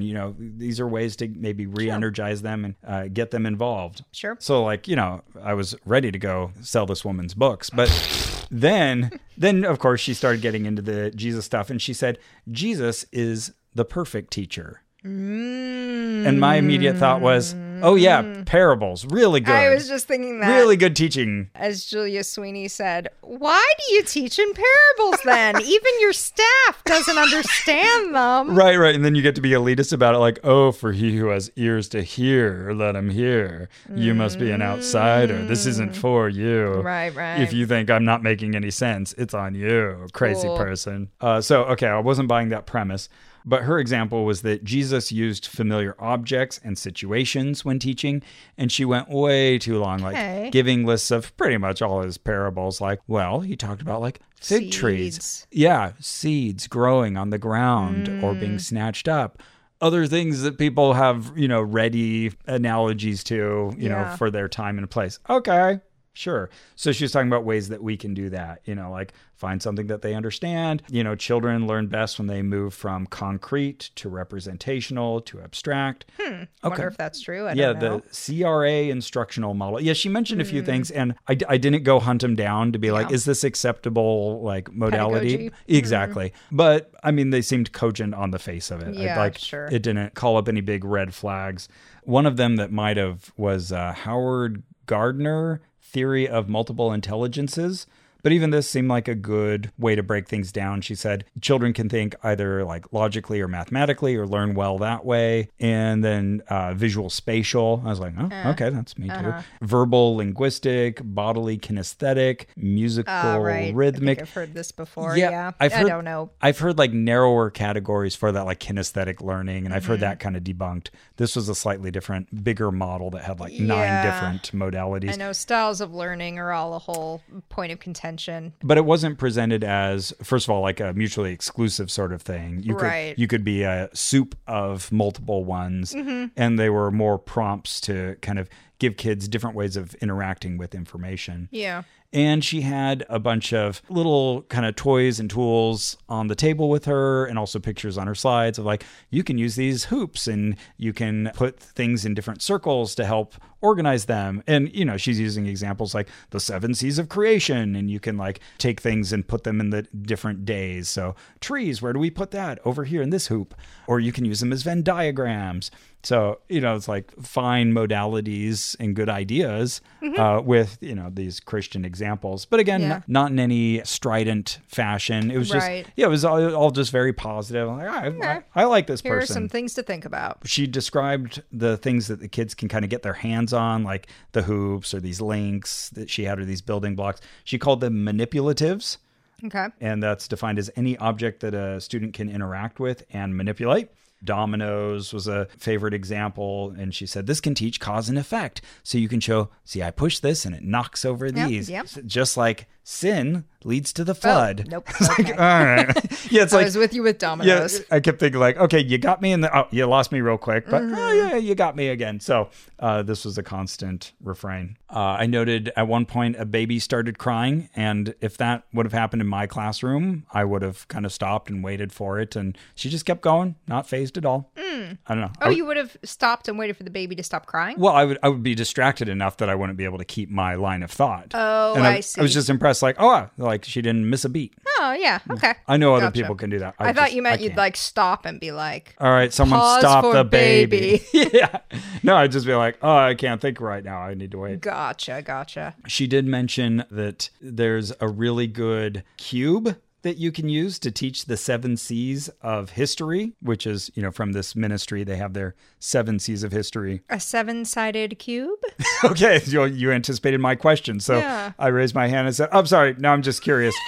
How do you I must interject. How do you put the 7 C's on a 6-sided cube? I must know. And she said, oh, well, you should look up the video we have on answers.tv with Brian Osborne, he of the Bible Motions. Ah, yes. And so Mr. Boring. I did look this up later, but the guy sitting next to me knew about this, and he leaned over and said, it's an infinity cube. And I said, but I have no idea what an infinity cube is. So I looked this up later. I looked up the video of Brian Osborne. I can show it to you. All I know is if it's a cube, it's got 6 sides.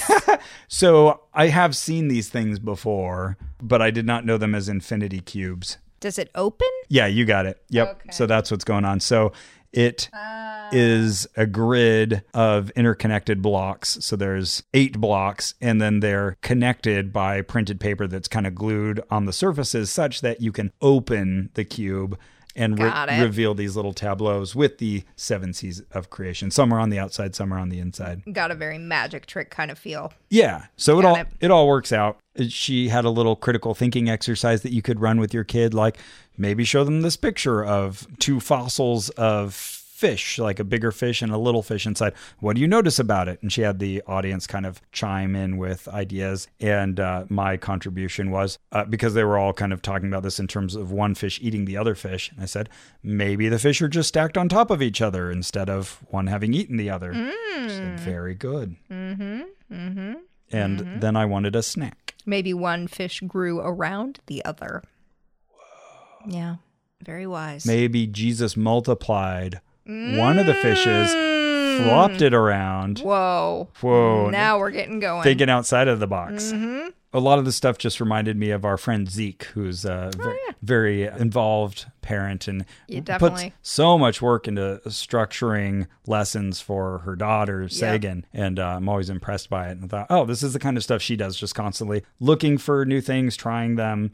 So it seemed like the same type of character, but from a different perspective. Sure.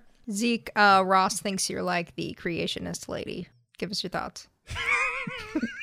Yes, that was the takeaway. So anyway, if I had a young child, I think I would have been even more engaged. Like, well, yeah, I'll try that. That sounds good. Aww, I like this little decision board. That's cool. You know, where you can let them try to gamify it or build it or write it or create it or mold it. You know, this is all pretty fun. So cool. I was down for most of it. She said, great conference. Yeah, right. Yeah, I'm so glad I went. And at the end, she told the parents, like, don't worry. I know this is a lot. Try things one at a time. What you think might work. Give it a couple weeks. If it doesn't work, try something different. But the last and most important thing is to pray for your child. Oh, okay. And pray for your homeschool. Okay. All right.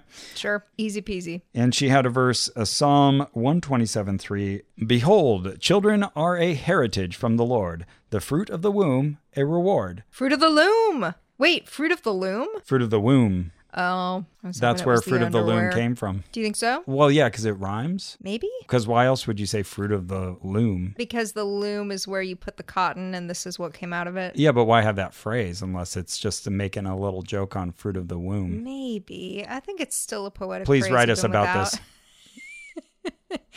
And why do they call it Haynes? And she recommended ABC Homeschool. Okay. That's one I'd heard about in at least one other session. That's one of these approved always be Christian curricula. But I wouldn't be surprised.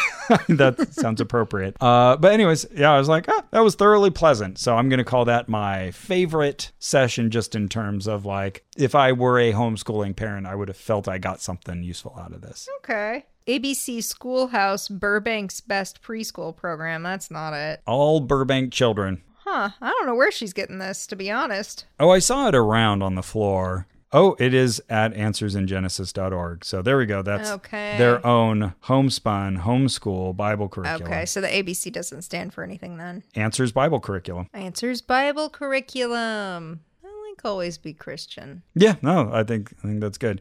And KSW. Keep Scientology working. Oh, is that what they say? Yeah. Oh, woof. That's funny. They actually make ABC Mouse. That's another learning software from Scientologists. Anyways, so, all right, on to my next ticketed event. Okay. Horticulture and greenhouse tour. Ooh, cool. Yeah. It'd be like living off the land at Epcot. I had to kind of quickly get out and go to the Ark because we were going to meet at the stern of the Ark, and there were buses there. So I got on bus number 2. On my ticket, it said that Kim Smith would be leading this, but there was some lady with a name tag that said Mary Jo. Oh, no. And she seemed perfectly friendly, but she wasn't Kim Smith. Ugh. I was a little tempted to ditch this and go to Scripture Sleuths, but I knew I had a ticket. So I was like, all right, I'm going to go do the greenhouse tour. And I'm glad I did. Okay. So eventually we left off on the bus and we rode around for about 10 minutes. It's a big property and we learned just how big. Oh, 10 minutes just on the Ark property. Wow. Yeah, just kind of slowly making our way through rocky ground. This wasn't like big. Paved road, but it was big. So we're told that they own 800 acres. Whoa. Oh, I had no idea this was so big. They bought up a lot. and they're only currently using 200 acres right now. Okay. So Ken Ham has a 20-year vision, and they only opened in 2016. I'm getting deja vu for the Raelians. That's so funny. I was just going to mention that. That's their like when embassy. the Elohim are supposed to return, like 2035? Oh, that's not even what I was thinking of. I was just thinking, I don't know, the grand vision of, this is what's coming. I mean, everybody has to blueprint things, but there's, I don't know, something metaphysical about this. Well, now I'm even more impressed that we independently thought of the Raelians for two different reasons. So they mentioned that their newest building is going to be this indoor carousel. That's the one right next door, right in between the Answer Center and that VR traveler place with the POD. Okay. And they say that the carousel is currently being built in Italy with new kinds for the animals. And this was kind of cool. Apparently they're building the carousel so that most of the mechanisms will be under the floor, meaning the level of the spinning platform will be even with the ground to make it wheelchair accessible. Oh, cool. I was like, hey, I'm into it. Yeah, nice. So as we were riding along this bumpy road, she pointed out some buildings that were close to being done, and she said those are going to be seasonal staff housing. Okay. Makes sense. It's a little far away from everything else. So if your staff might be easier to live on campus. So they're going to try to make it reasonably priced. And after the first building is done, they've got 2 more planned. Okay. So yeah, turning into quite the compound. How many people work for the Ark? Do we know? Oh, that's a good question. I would be speculating. Okay. That might be something though that's worth digging into for. We're going to have an episode where we dig into some of these fun behind the scenes stories about kind of the legal wranglings and Museum of the Bible and all kinds of other sort of fun stories about the Ark. So don't worry, we got other fun stuff coming. Okay, so finally we stop, get off the bus, and now I get to meet Kim Smith. Whew. Okay. We all get together in front of some greenhouses, and they are all named Sheila. All the greenhouses are? Yeah, so you've got like Sheila 1, Sheila 2, Sheila 6, Sheila 7. Okay, is that the name of Ken Ham's wife, Ken Ham's daughter, Ken Ham's dog? Very good guess. It was one of their volunteers/donors. Oh, interesting. Who was 70 plus years old. Okay. And a hard worker. Okay. So they named all the greenhouses after Sheila. That's sweet. Oh, by the way, as we were driving, we passed a fake deer, and it had a bunch of holes in it because it gets used as target practice. Oh. Yeah. And I asked if that was with arrows or guns. And they said, probably mostly arrows, but we wouldn't be surprised. Oh. Yeah. I didn't expect that. Okay, so now we're in front of the greenhouses, and she tells us how many plants they're growing, like 50 to 60,000 per year. Wow. Including 14,000 summer annuals. So their goal is to grow all of the plants they use at the Ark on their own. Okay, that's what I was going to ask. So you mean for their food, right? Well, for feeding the animals, for sure. And I asked about human food, and they're like, it's trickier. There's a lot more scrutiny if you're growing food for humans. You can give animals whatever shit you want. Okay, so for the zoo, that's what it would be for. Okay, got it. Yeah, and they were talking about which kinds of plants they've used and which were more efficient. I want to say barley ended up being like the best animal feeder, like in terms of I love barley. How much you get calorie-wise out of it. Okay. I wish our listeners could see Ross's notes. Very tiny writing on, like, what do you call this? It's like a artist's pad. Yeah, there's no lines. Oh, yeah. Ross doesn't like to be boxed in. So they go everywhere. Well, it's just I end up with a lot of sketchbooks, and then I go on investigations like, quick, I got to grab something I can write on. This is what I have. Yeah, makes sense. I'm fine with lines. I'm fine. They grow quite a few things. Like they have a hydroponic system. That is where they grow their barley. But they also have grass that they can grow in 6 to 10 days. And it was very impressive looking grass. I would want to eat it if I were an animal. Okay. Anyways, they had kind of like a very efficient system, and they were very proud of it. And just showing this off. And they said, this is the first time we've made this tour. I think they scheduled this conference, and they're like, what do we do with all these people? They want to do stuff. Yeah. And so they came up with this greenhouse tour. And I was like, part of it feels like, oh, what can we do? What can we throw at these people? And part of it feels like, this is pretty cool. Oh, yeah. I would go on that for sure. Yeah. I was digging it. Oh, here's their secret sauce. They pray over their plant material. Oh, that'll do it. That's why it's so good. I feel like Sheila's hard work is probably going to pay off more, but you can focus yourself through prayer if you want to. So anyways, they grow a lot of stuff here. They save a lot of money that way.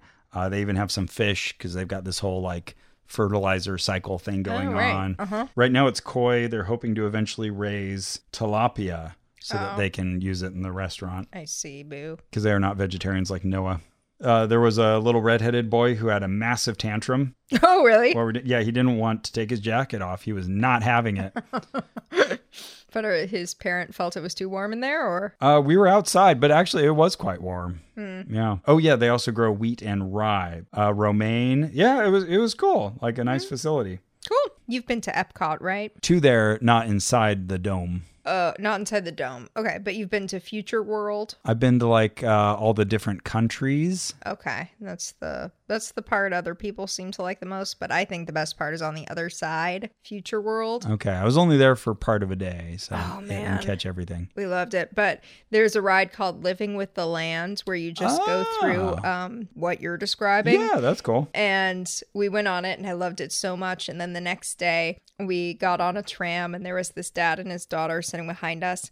And the dad goes, "What do you guys want to do today?" And all the kids are naming rides. And this one little girl was so quiet, but she had this knowing smile on her face. Okay. And he looked at her and he said, "Oh, you want to go on that plant ride again, don't you?" And I was like, "Oh, my sister. I'll take her. Yeah, I'll go back on the plant I'm a stranger, ride. but I swear I'll give her back." I like it. So I'll just mention on the way back, we heard a story about Ken Ham and them bringing him a plant that they put in his office, like a potted plant in a tree. He realized there were snakes in the the pot. Oh my God. And he said, "Get these out of my office," because he does not like snakes. Go figure. Yeah. And they found 6 of them in there.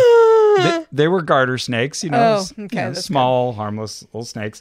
But there were also 6 more eggs found in that same pot. Oh my God. So yeah, he was not happy about that. Yeah, I feel him. Okay, wow. I mean, if someone told me they are safe snakes, I could calm down my reaction. Okay. But that's nerve-wracking. So I think Ken Ham maybe shares your phobia there. Yeah. But it seems fitting for him. Sure, because of Satan. Exactly. That was my horticulture and greenhouse tour.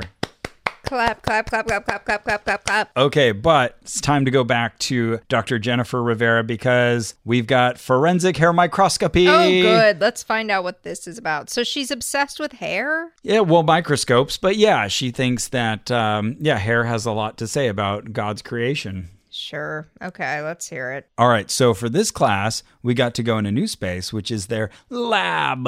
Okay. And this one was packed. We had about 40 people in here, and that was all the seats they had around these lab tables, just like you remember from science class, where you've got like that black chemically treated countertop and the spigots that have the ridges on them so you can connect stuff to them. Anyways, it was real fancy like. And then we found out later this was also new, like brand new lab and brand new microscopes. Oh, good. We were the first to use them. Oh, that's cool. Because we beat out that stupid other group that had signed up first. Right. So yeah, we had some brand new microscopes. And at first everybody was just kind of milling about and talking to each other. And I was kind of toward the back because I found the desk there had a power plug on it. I was like, yes, because every day by the end of all of my photo taking and lecture listening and internet usage, my phone was always like at 1% when I got back to the hotel. Right.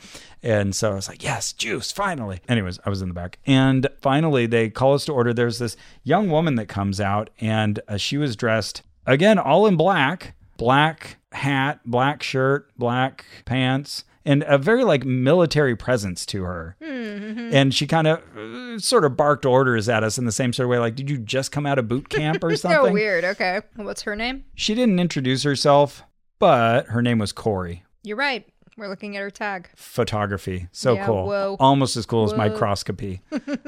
So she called out in her stentorian voice, "Welcome to the brand new facilities." Now we knew we needed to stop talking to each other and pay attention because Dr. Jennifer Rivera was going to teach us about hair microscopy. Good. So this discipline falls under trace analysis. And she seems to consider herself like a real forensic scientist, and she'll talk about what we do at crime scenes. So I wonder, I didn't get any indication that she had actually worked on active crime scenes, but I'm going to take her at her word for it for now without having found any support that she's actively, worked on crime scenes. Did she say that she had? No, she would just just felt like that was sort of the unspoken principle? She would make those kind of statements. And when we're investigating fingerprints or, it's very rare that we get a match from hair, like that kind of stuff. She would just make it sound like, okay, are you referring to the collective or your actual experience? Right. It could be a permissible use, but I see the problem, Anyway, so this discipline falls under trace analysis involving things that you can't see with the naked eye. It makes sense. And that to learn more about them, you need a microscope. You get it. You got it. So, of course, we always, in any subject, we start with God's word. And she gives us the verse from Luke where it says that even the hairs on our head are numbered. True. And she says, you lose about 100 hairs a day, and that's just normal. And the average human has between 90,000 and 150,000 hairs. But at every moment of the day, God knows exactly how many hairs we have. That's how much he cares for us. Okay. Yeah. And I always think... He's not doing much with this info. I was thinking, okay... And all right, so he helps us find our keys and get good parking spots, but he also lets a lot of people die and be abused. Okay, this is 2/3 of your children will go to hell, but God is counting their hair. Right, yeah, it's a weird focus he has, but okay. I was kind of surprised that she didn't bring up a verse like Job 36:24 in the King James. It says, remember to magnify his work of which men have sung. That would have been smart. See, I would have used that. Yep. You're welcome to that. They need us. Dr. Rivera. Right? Yeah. I thought that would have been quite clever. Staying in the Bible theme, when did God create human and animal hair? Day 2? Whatever day made humans. Day 1? Day 2? Well, day 6. Day 6? And he also made most of the animals. So that would have been the obvious answer for this crowd, like day 6.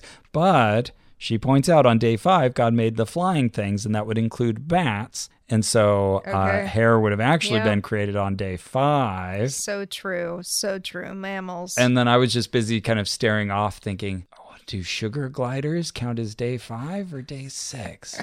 I'm so confused now. What about like the kiwi? It's got that kind of hairy stuff on it. That count? Yeah, and she tried to differentiate later between fur and hair. I guess hair just keeps growing. Fur is more for thermal regulation. Anyways, gotta wonder about kiwis. It's a good question. Speaking of which, by the way, this is a good moment to correct that Ray Comfort is not an Australian. Oh, he's New Zealander? He's a New Zealander. He's a Kiwi. Okay, so got it. I apologize to everybody. To Ray Comfort. And to Ray Comfort. So one of the big things for her is that you can tell the difference between human hair and animal hair. And this tells us that we are different and distinct creations. No, it doesn't. Oh, you spoiled the whole thing, Karen. You can tell my hair from your hair. It doesn't mean anything. Yeah, but follow the circuitous logic, okay, if you will. Here we go. No, it's going to come in little bits. It's not going to come all at once in a nice, easy format. It's just going to be dropped here and there. Great. And she mentioned that part of this was how we were created in God's likeness. And I was like, well, does that mean God has hair? What does that mean? Oh, right, yeah. The whole likeness thing is a real beard bugaboo. Maybe she's one of these beard believers who thinks God has a long beard. Oh, could be, because she does bring up beards here very soon. Okay, there we go. So she asks us a series of questions. First, she says, so do you think we could tell the difference just from finding it between an arm hair, a beard hair, a head hair? She didn't mention pubic hair because it's not that kind of place. Yeah. And so me and another guy sitting next to me both said, yes. Yeah. And she said, yes. Yeah. And I thought of your argument with Drew about beard hairs versus pubic hairs. Oh, what was our argument about? About whether you could tell which was which just from looking at it. Yes. All right. Well, and now I can't remember who took which position, but I know I felt strongly. Drew said that, yes, you could tell the difference. And you're like, no, they look so similar. Yeah. And then I offered the point that men see a lot of pubes because of urinals. Oh, yeah. Okay. Which colored our conversation. Anyways, so then she asked, can we tell the difference between gender by looking at hair? And the guy next to me was now emboldened. And he said, yes. And she said, probably not. And And he's like, and shoot. He started muttering next to me, like, oh, well, okay. Well, and so she said, she set up a pattern and then she broke the pattern. Exactly. I've been misled. But she said, well, if it's a young hair and it gets torn out and it has like some living material attached to it, well, sure. genetic information, then we can. Otherwise, no. And so I'm immediately thinking, well, why didn't God make those different if the difference between men and women is so important to you? Yeah.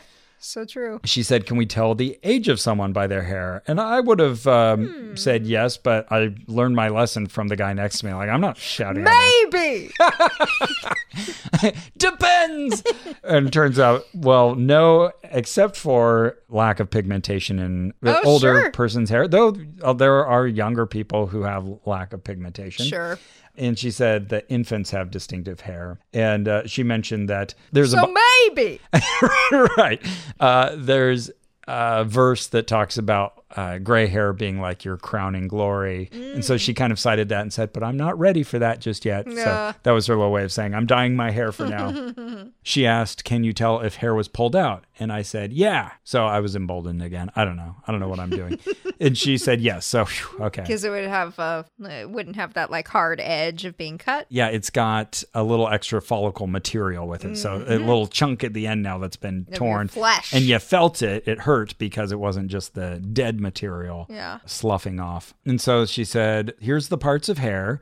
There's the cuticle, that's the outside and the protective coating. And then you've got the cortex, and that contains the melanin and the cells of the hair. Okay. And then there's a canal up the center called she kept saying medulla, and I was like, oh, I would have said medulla.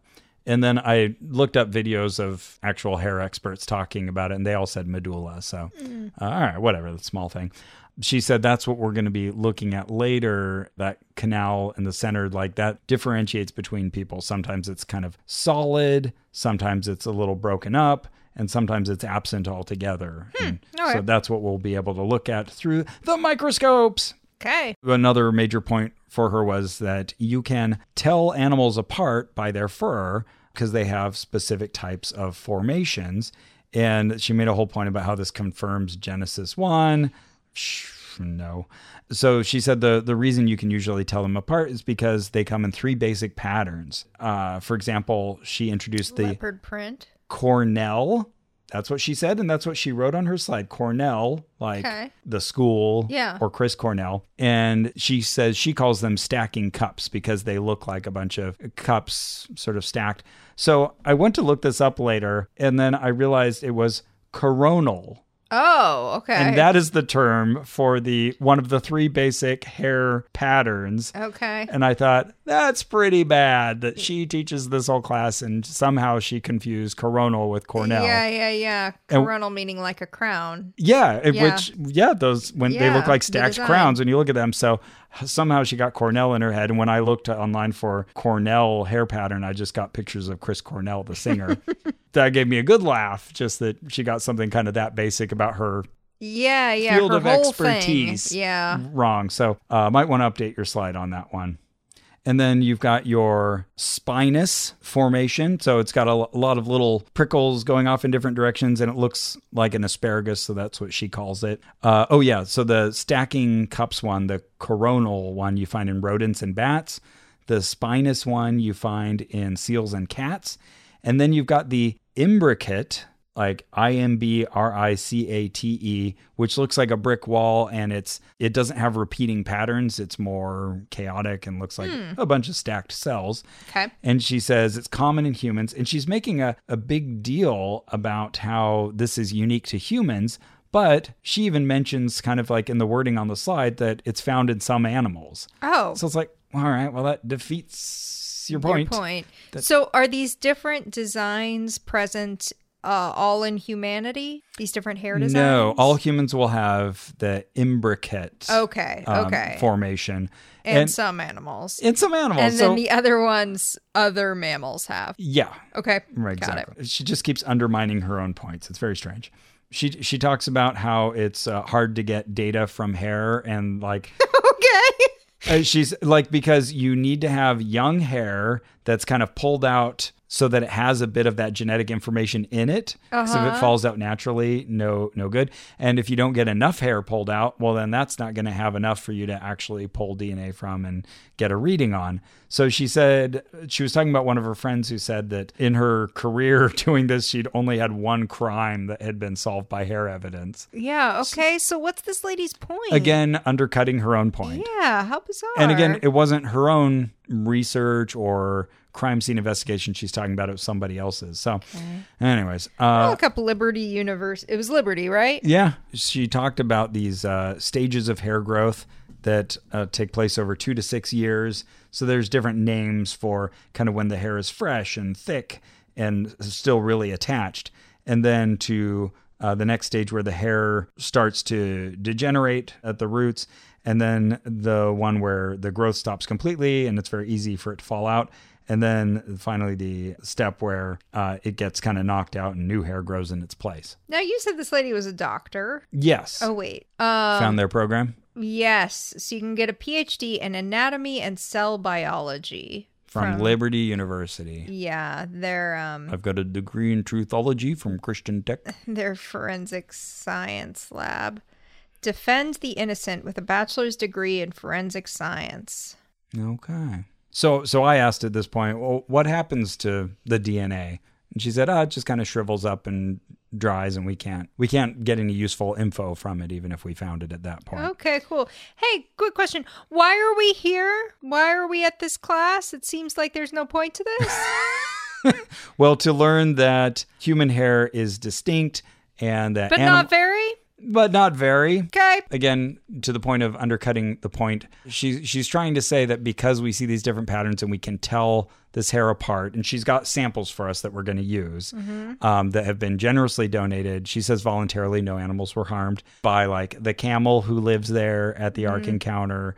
And they've got like cat hair, dog hair. I don't think we got primate hair, but she had a picture of it. Anyways, because we can tell them apart, that's evidence that we didn't evolve because our hair is different. But I mean, it would be more impressive. This is my foot. What is this supposed to mean? If we all had different like modes of genetic inheritance rather than the shared DNA language that we have, I'd be more impressed. But yeah, just this one particular thing that's different for us isn't impressing me at all. Yeah, I'm trying to think of what's it's a going on for weird her. argument. I guess she's thinking, okay, if we were related to primates, then we would expect our hair to be similar to their fur. Maybe that's what she's thinking? Yeah. Is it similar? I don't know. Yeah, well, I mean, our free, long-growing hair is unique to us. Something that cropped up evolutionarily recently for us. So, okay, that point. But, I mean, science has a good explanation and plenty of time for that to be explained. Do the primates have one of these other shapes, though? The non-human primates? I think they're also the imbricate. Okay, then we have a real problem. I'm seeing a source here that says chimpanzee hairs have imbricate cuticle scales with a wave pattern and mostly rippled margins. So, yeah, you're not making the point you think you are, Dr. Rivera. It was such a weak point to begin with. Yeah. And then she doesn't even have it. In one sentence, she'll say, imbricate pattern distinguishes human from animal hairs. And then the next sentence, she'll say, it has no repeating patterns as in many animals. It's like, okay, many animals share that pattern. What point do you think you're making? Yeah, how strange. We'll have a whole class based on this. Yeah, this isn't useful. This feels like it's just something to take up time and make you feel like you're doing something and hope that the guy next to you understands it. You know, I'd almost expect them to pass out lab coats. Like, hey, we're doing science. Let's get some photos. Totally. Oh, okay. So here's what she thought was being confirmed from Genesis 1, 24 through 25. She kept highlighting, according to their kinds. But again, this really doesn't support her point at all. I'm confused as to why this was a class. But we got to pull out the microscopes. Yeah. And that's always fun. Did you look at hair? Yeah. Okay, you looked at it. I pulled out some of my own hair. Okay. And I was at the table with 3 young men with blonde hair. Okay. So yeah, we were able to take turns looking through the microscope, set it up this brand new microscope, like pull it out of the plastic. That was cool. And then did she give you animal hair as well to look at? Yeah.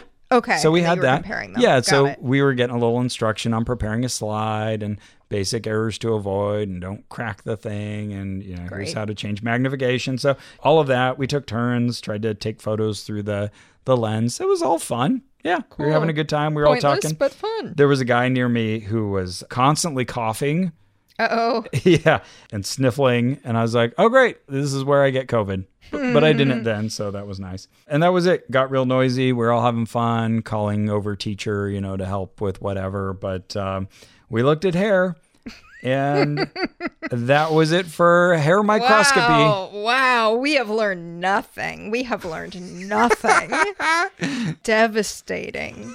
Devastatingly bad But teaching. that's what she feels is one of her strong points. Oh, my word. Well, it's not. Boy, that talk was off point. But you know what would be on point is a show like this. Where am I? On Maximum Fun, What do you want? a podcast miniseries about The Prisoner. Whose side are you on? That would be telling, but okay, I'm on my own side. It's one of my favorite ever TV shows. We want a podcast on it. A Prisoner podcast. You won't get it. By hook or by crook, we will. Who are you? I'm Elliot Kalin. Who is number one? Jesse Thorne. But you are John Hodgman. I am not a prisoner podcaster. I am a free man. Are you okay? Elliot, are you all right? Okay, I'll watch it. All 4 episodes of Bee-Potting You are out now. Oh, I hope they've got the bread bowl. Have you seen the bread bowl at this place? Mm-hmm. Good evening. Welcome to Maximum Fun. Have you been here before? It's her first time. Very good. Might I recommend our special? Oh, please. Can I interest you in the Max Fun Drive? I'm told they're cooking up something quite extraordinary this year. I've heard about this. With limited time thank you gifts for new and upgrading members? That's right. We'll take it. How would you like your episodes? Can I get them excellent with new Boko on the side?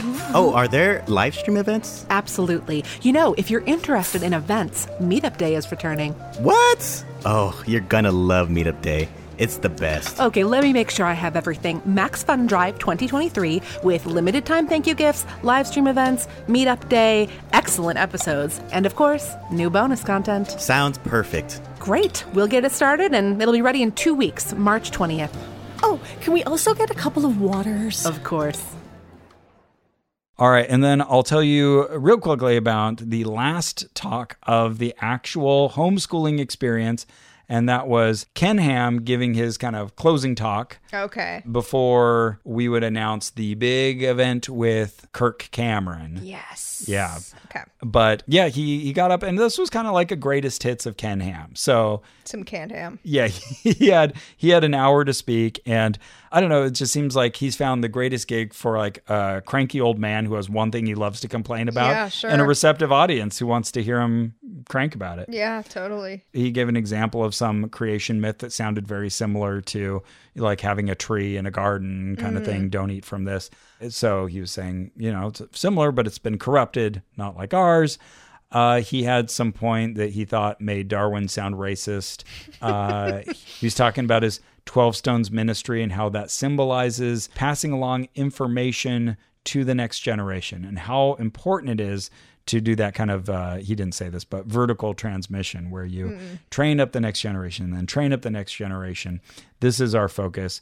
And he was really upset by Gen Z. He kept mentioning Gen Z. They've been labeled as like the first post-Christian generation. Thank you. How many? This is in the big hall, by the way, where you can fit, hundreds of people. And it was pretty full. He said, thank God all my 5 kids are still Christian. And we do have one daughter who needs to be married. I'm just advertising that. Yuck. Yeah, I know that poor daughter. He keeps I've seen him in multiple videos now mentioning like, oh, we still have one who isn't married yet. Just need to find her the right man. No, he hasn't mentioned, at least not in any of the mentions I heard, did he actually name her. But I still feel bad for her. Yeah, interesting. Ken Ham's daughter, if you're listening, please reach out. Oh, goodness. He says, well, there is no gay marriage because a marriage is between a man and a woman. Useless. Absolutely useless. So he says that that's what Satan does, though. It takes something good and it perverts it. That's like an argument people were making in 2008. I mean, I'm sure they've been making it forever, but like, oh yeah, it just feels so old. Just like, oh yeah, wow, you pulled out one definition and said, let's not change the definition because the definition's the definition. What? For sure. I don't think anyway. Ken Ham is uniquely immune to seeing antiquity as a bad selling point for an idea. Mm-hmm. He would drop these little political bombs and then kind of make a little disclaimer like, oh, I don't mean to be political or anything, but the state believes they own your children. And that would get like a lot of like interaction from the audience. Like, yeah. Yes, they do. And we don't like it. They are more focused on pushing an LGBTQ agenda than serving our nation. Oh, all right. Well, good. This is just, like you would restate things many times and many of the points we've made before. So I'm just kind of jumping through talking points here. He asked, are women equal to men? Well, depends in which regard we're asking. For when it comes to respect or salvation, of course, sure, they're equal. Okay. But husbands are supposed to be the head of the house and women are supposed to be in submission to them. And the world just hates that. And I thought, yeah, we do.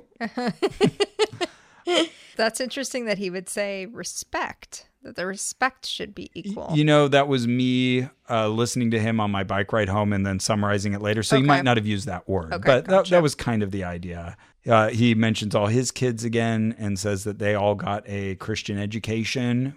Some were homeschooled, some they sent to carefully chosen Christian schools. But that's really important that, you don't send your child again out to the secular world. He had an interesting analogy for why you train your children when they're young using Vegemite.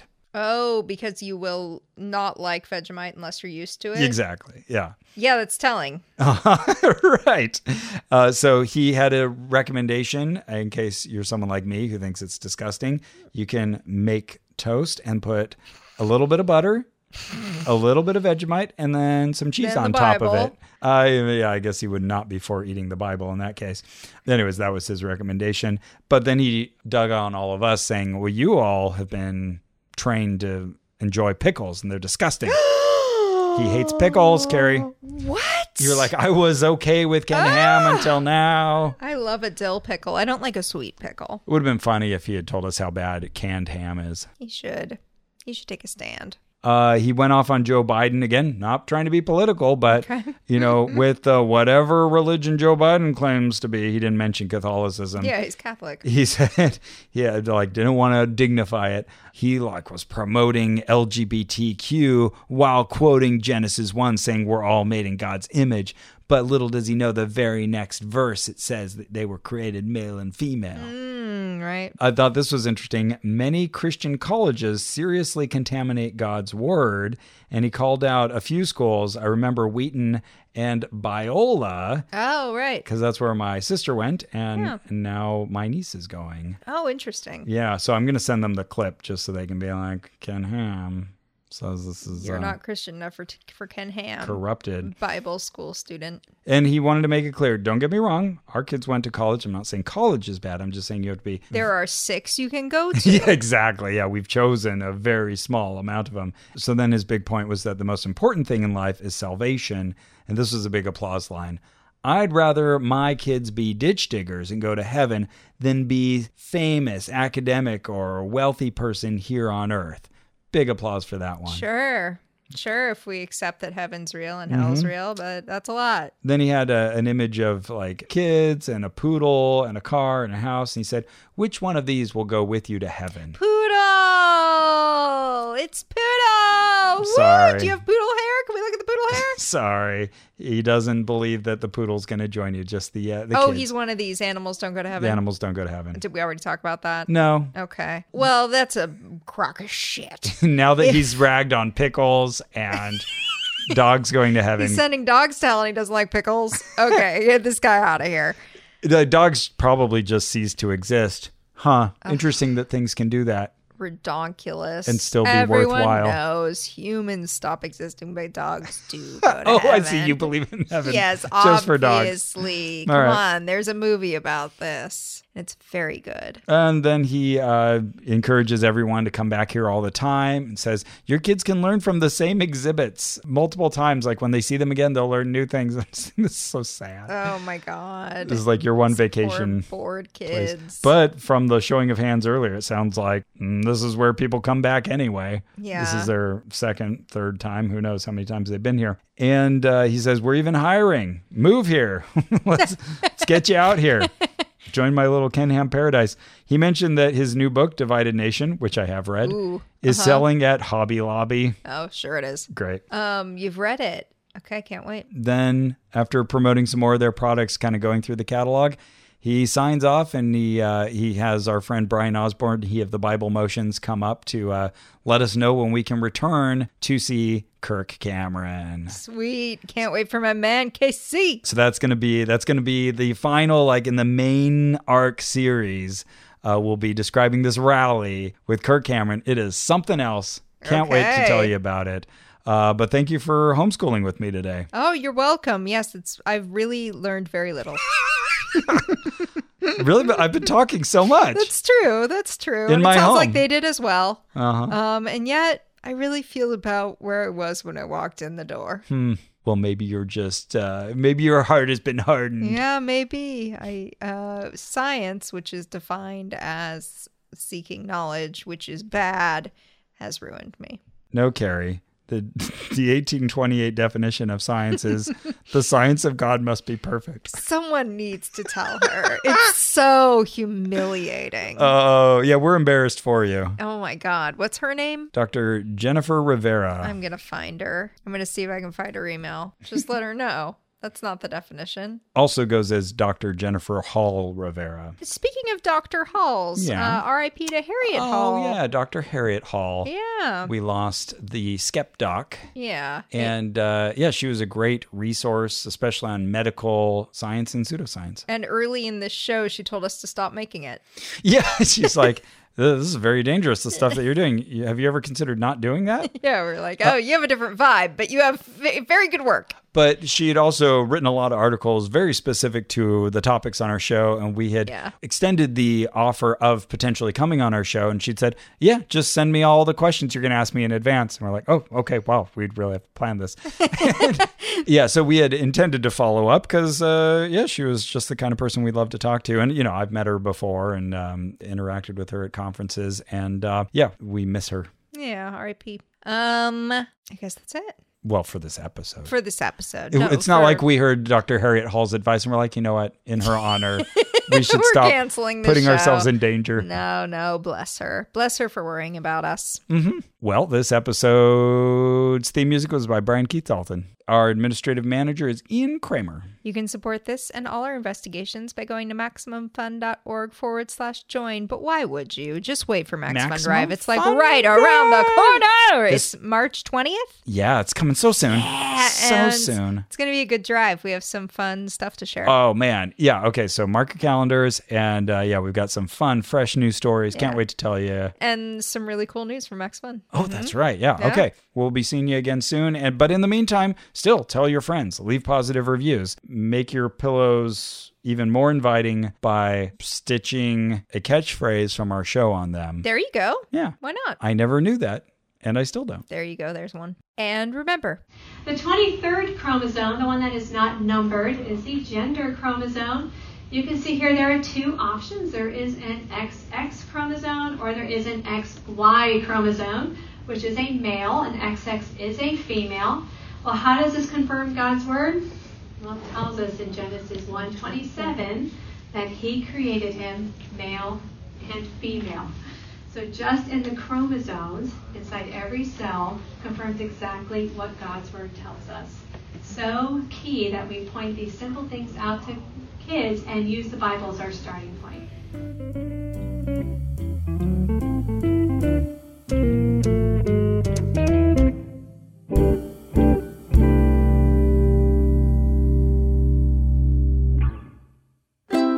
MaximumFun.org. Comedy and culture. Artist owned. Audience supported.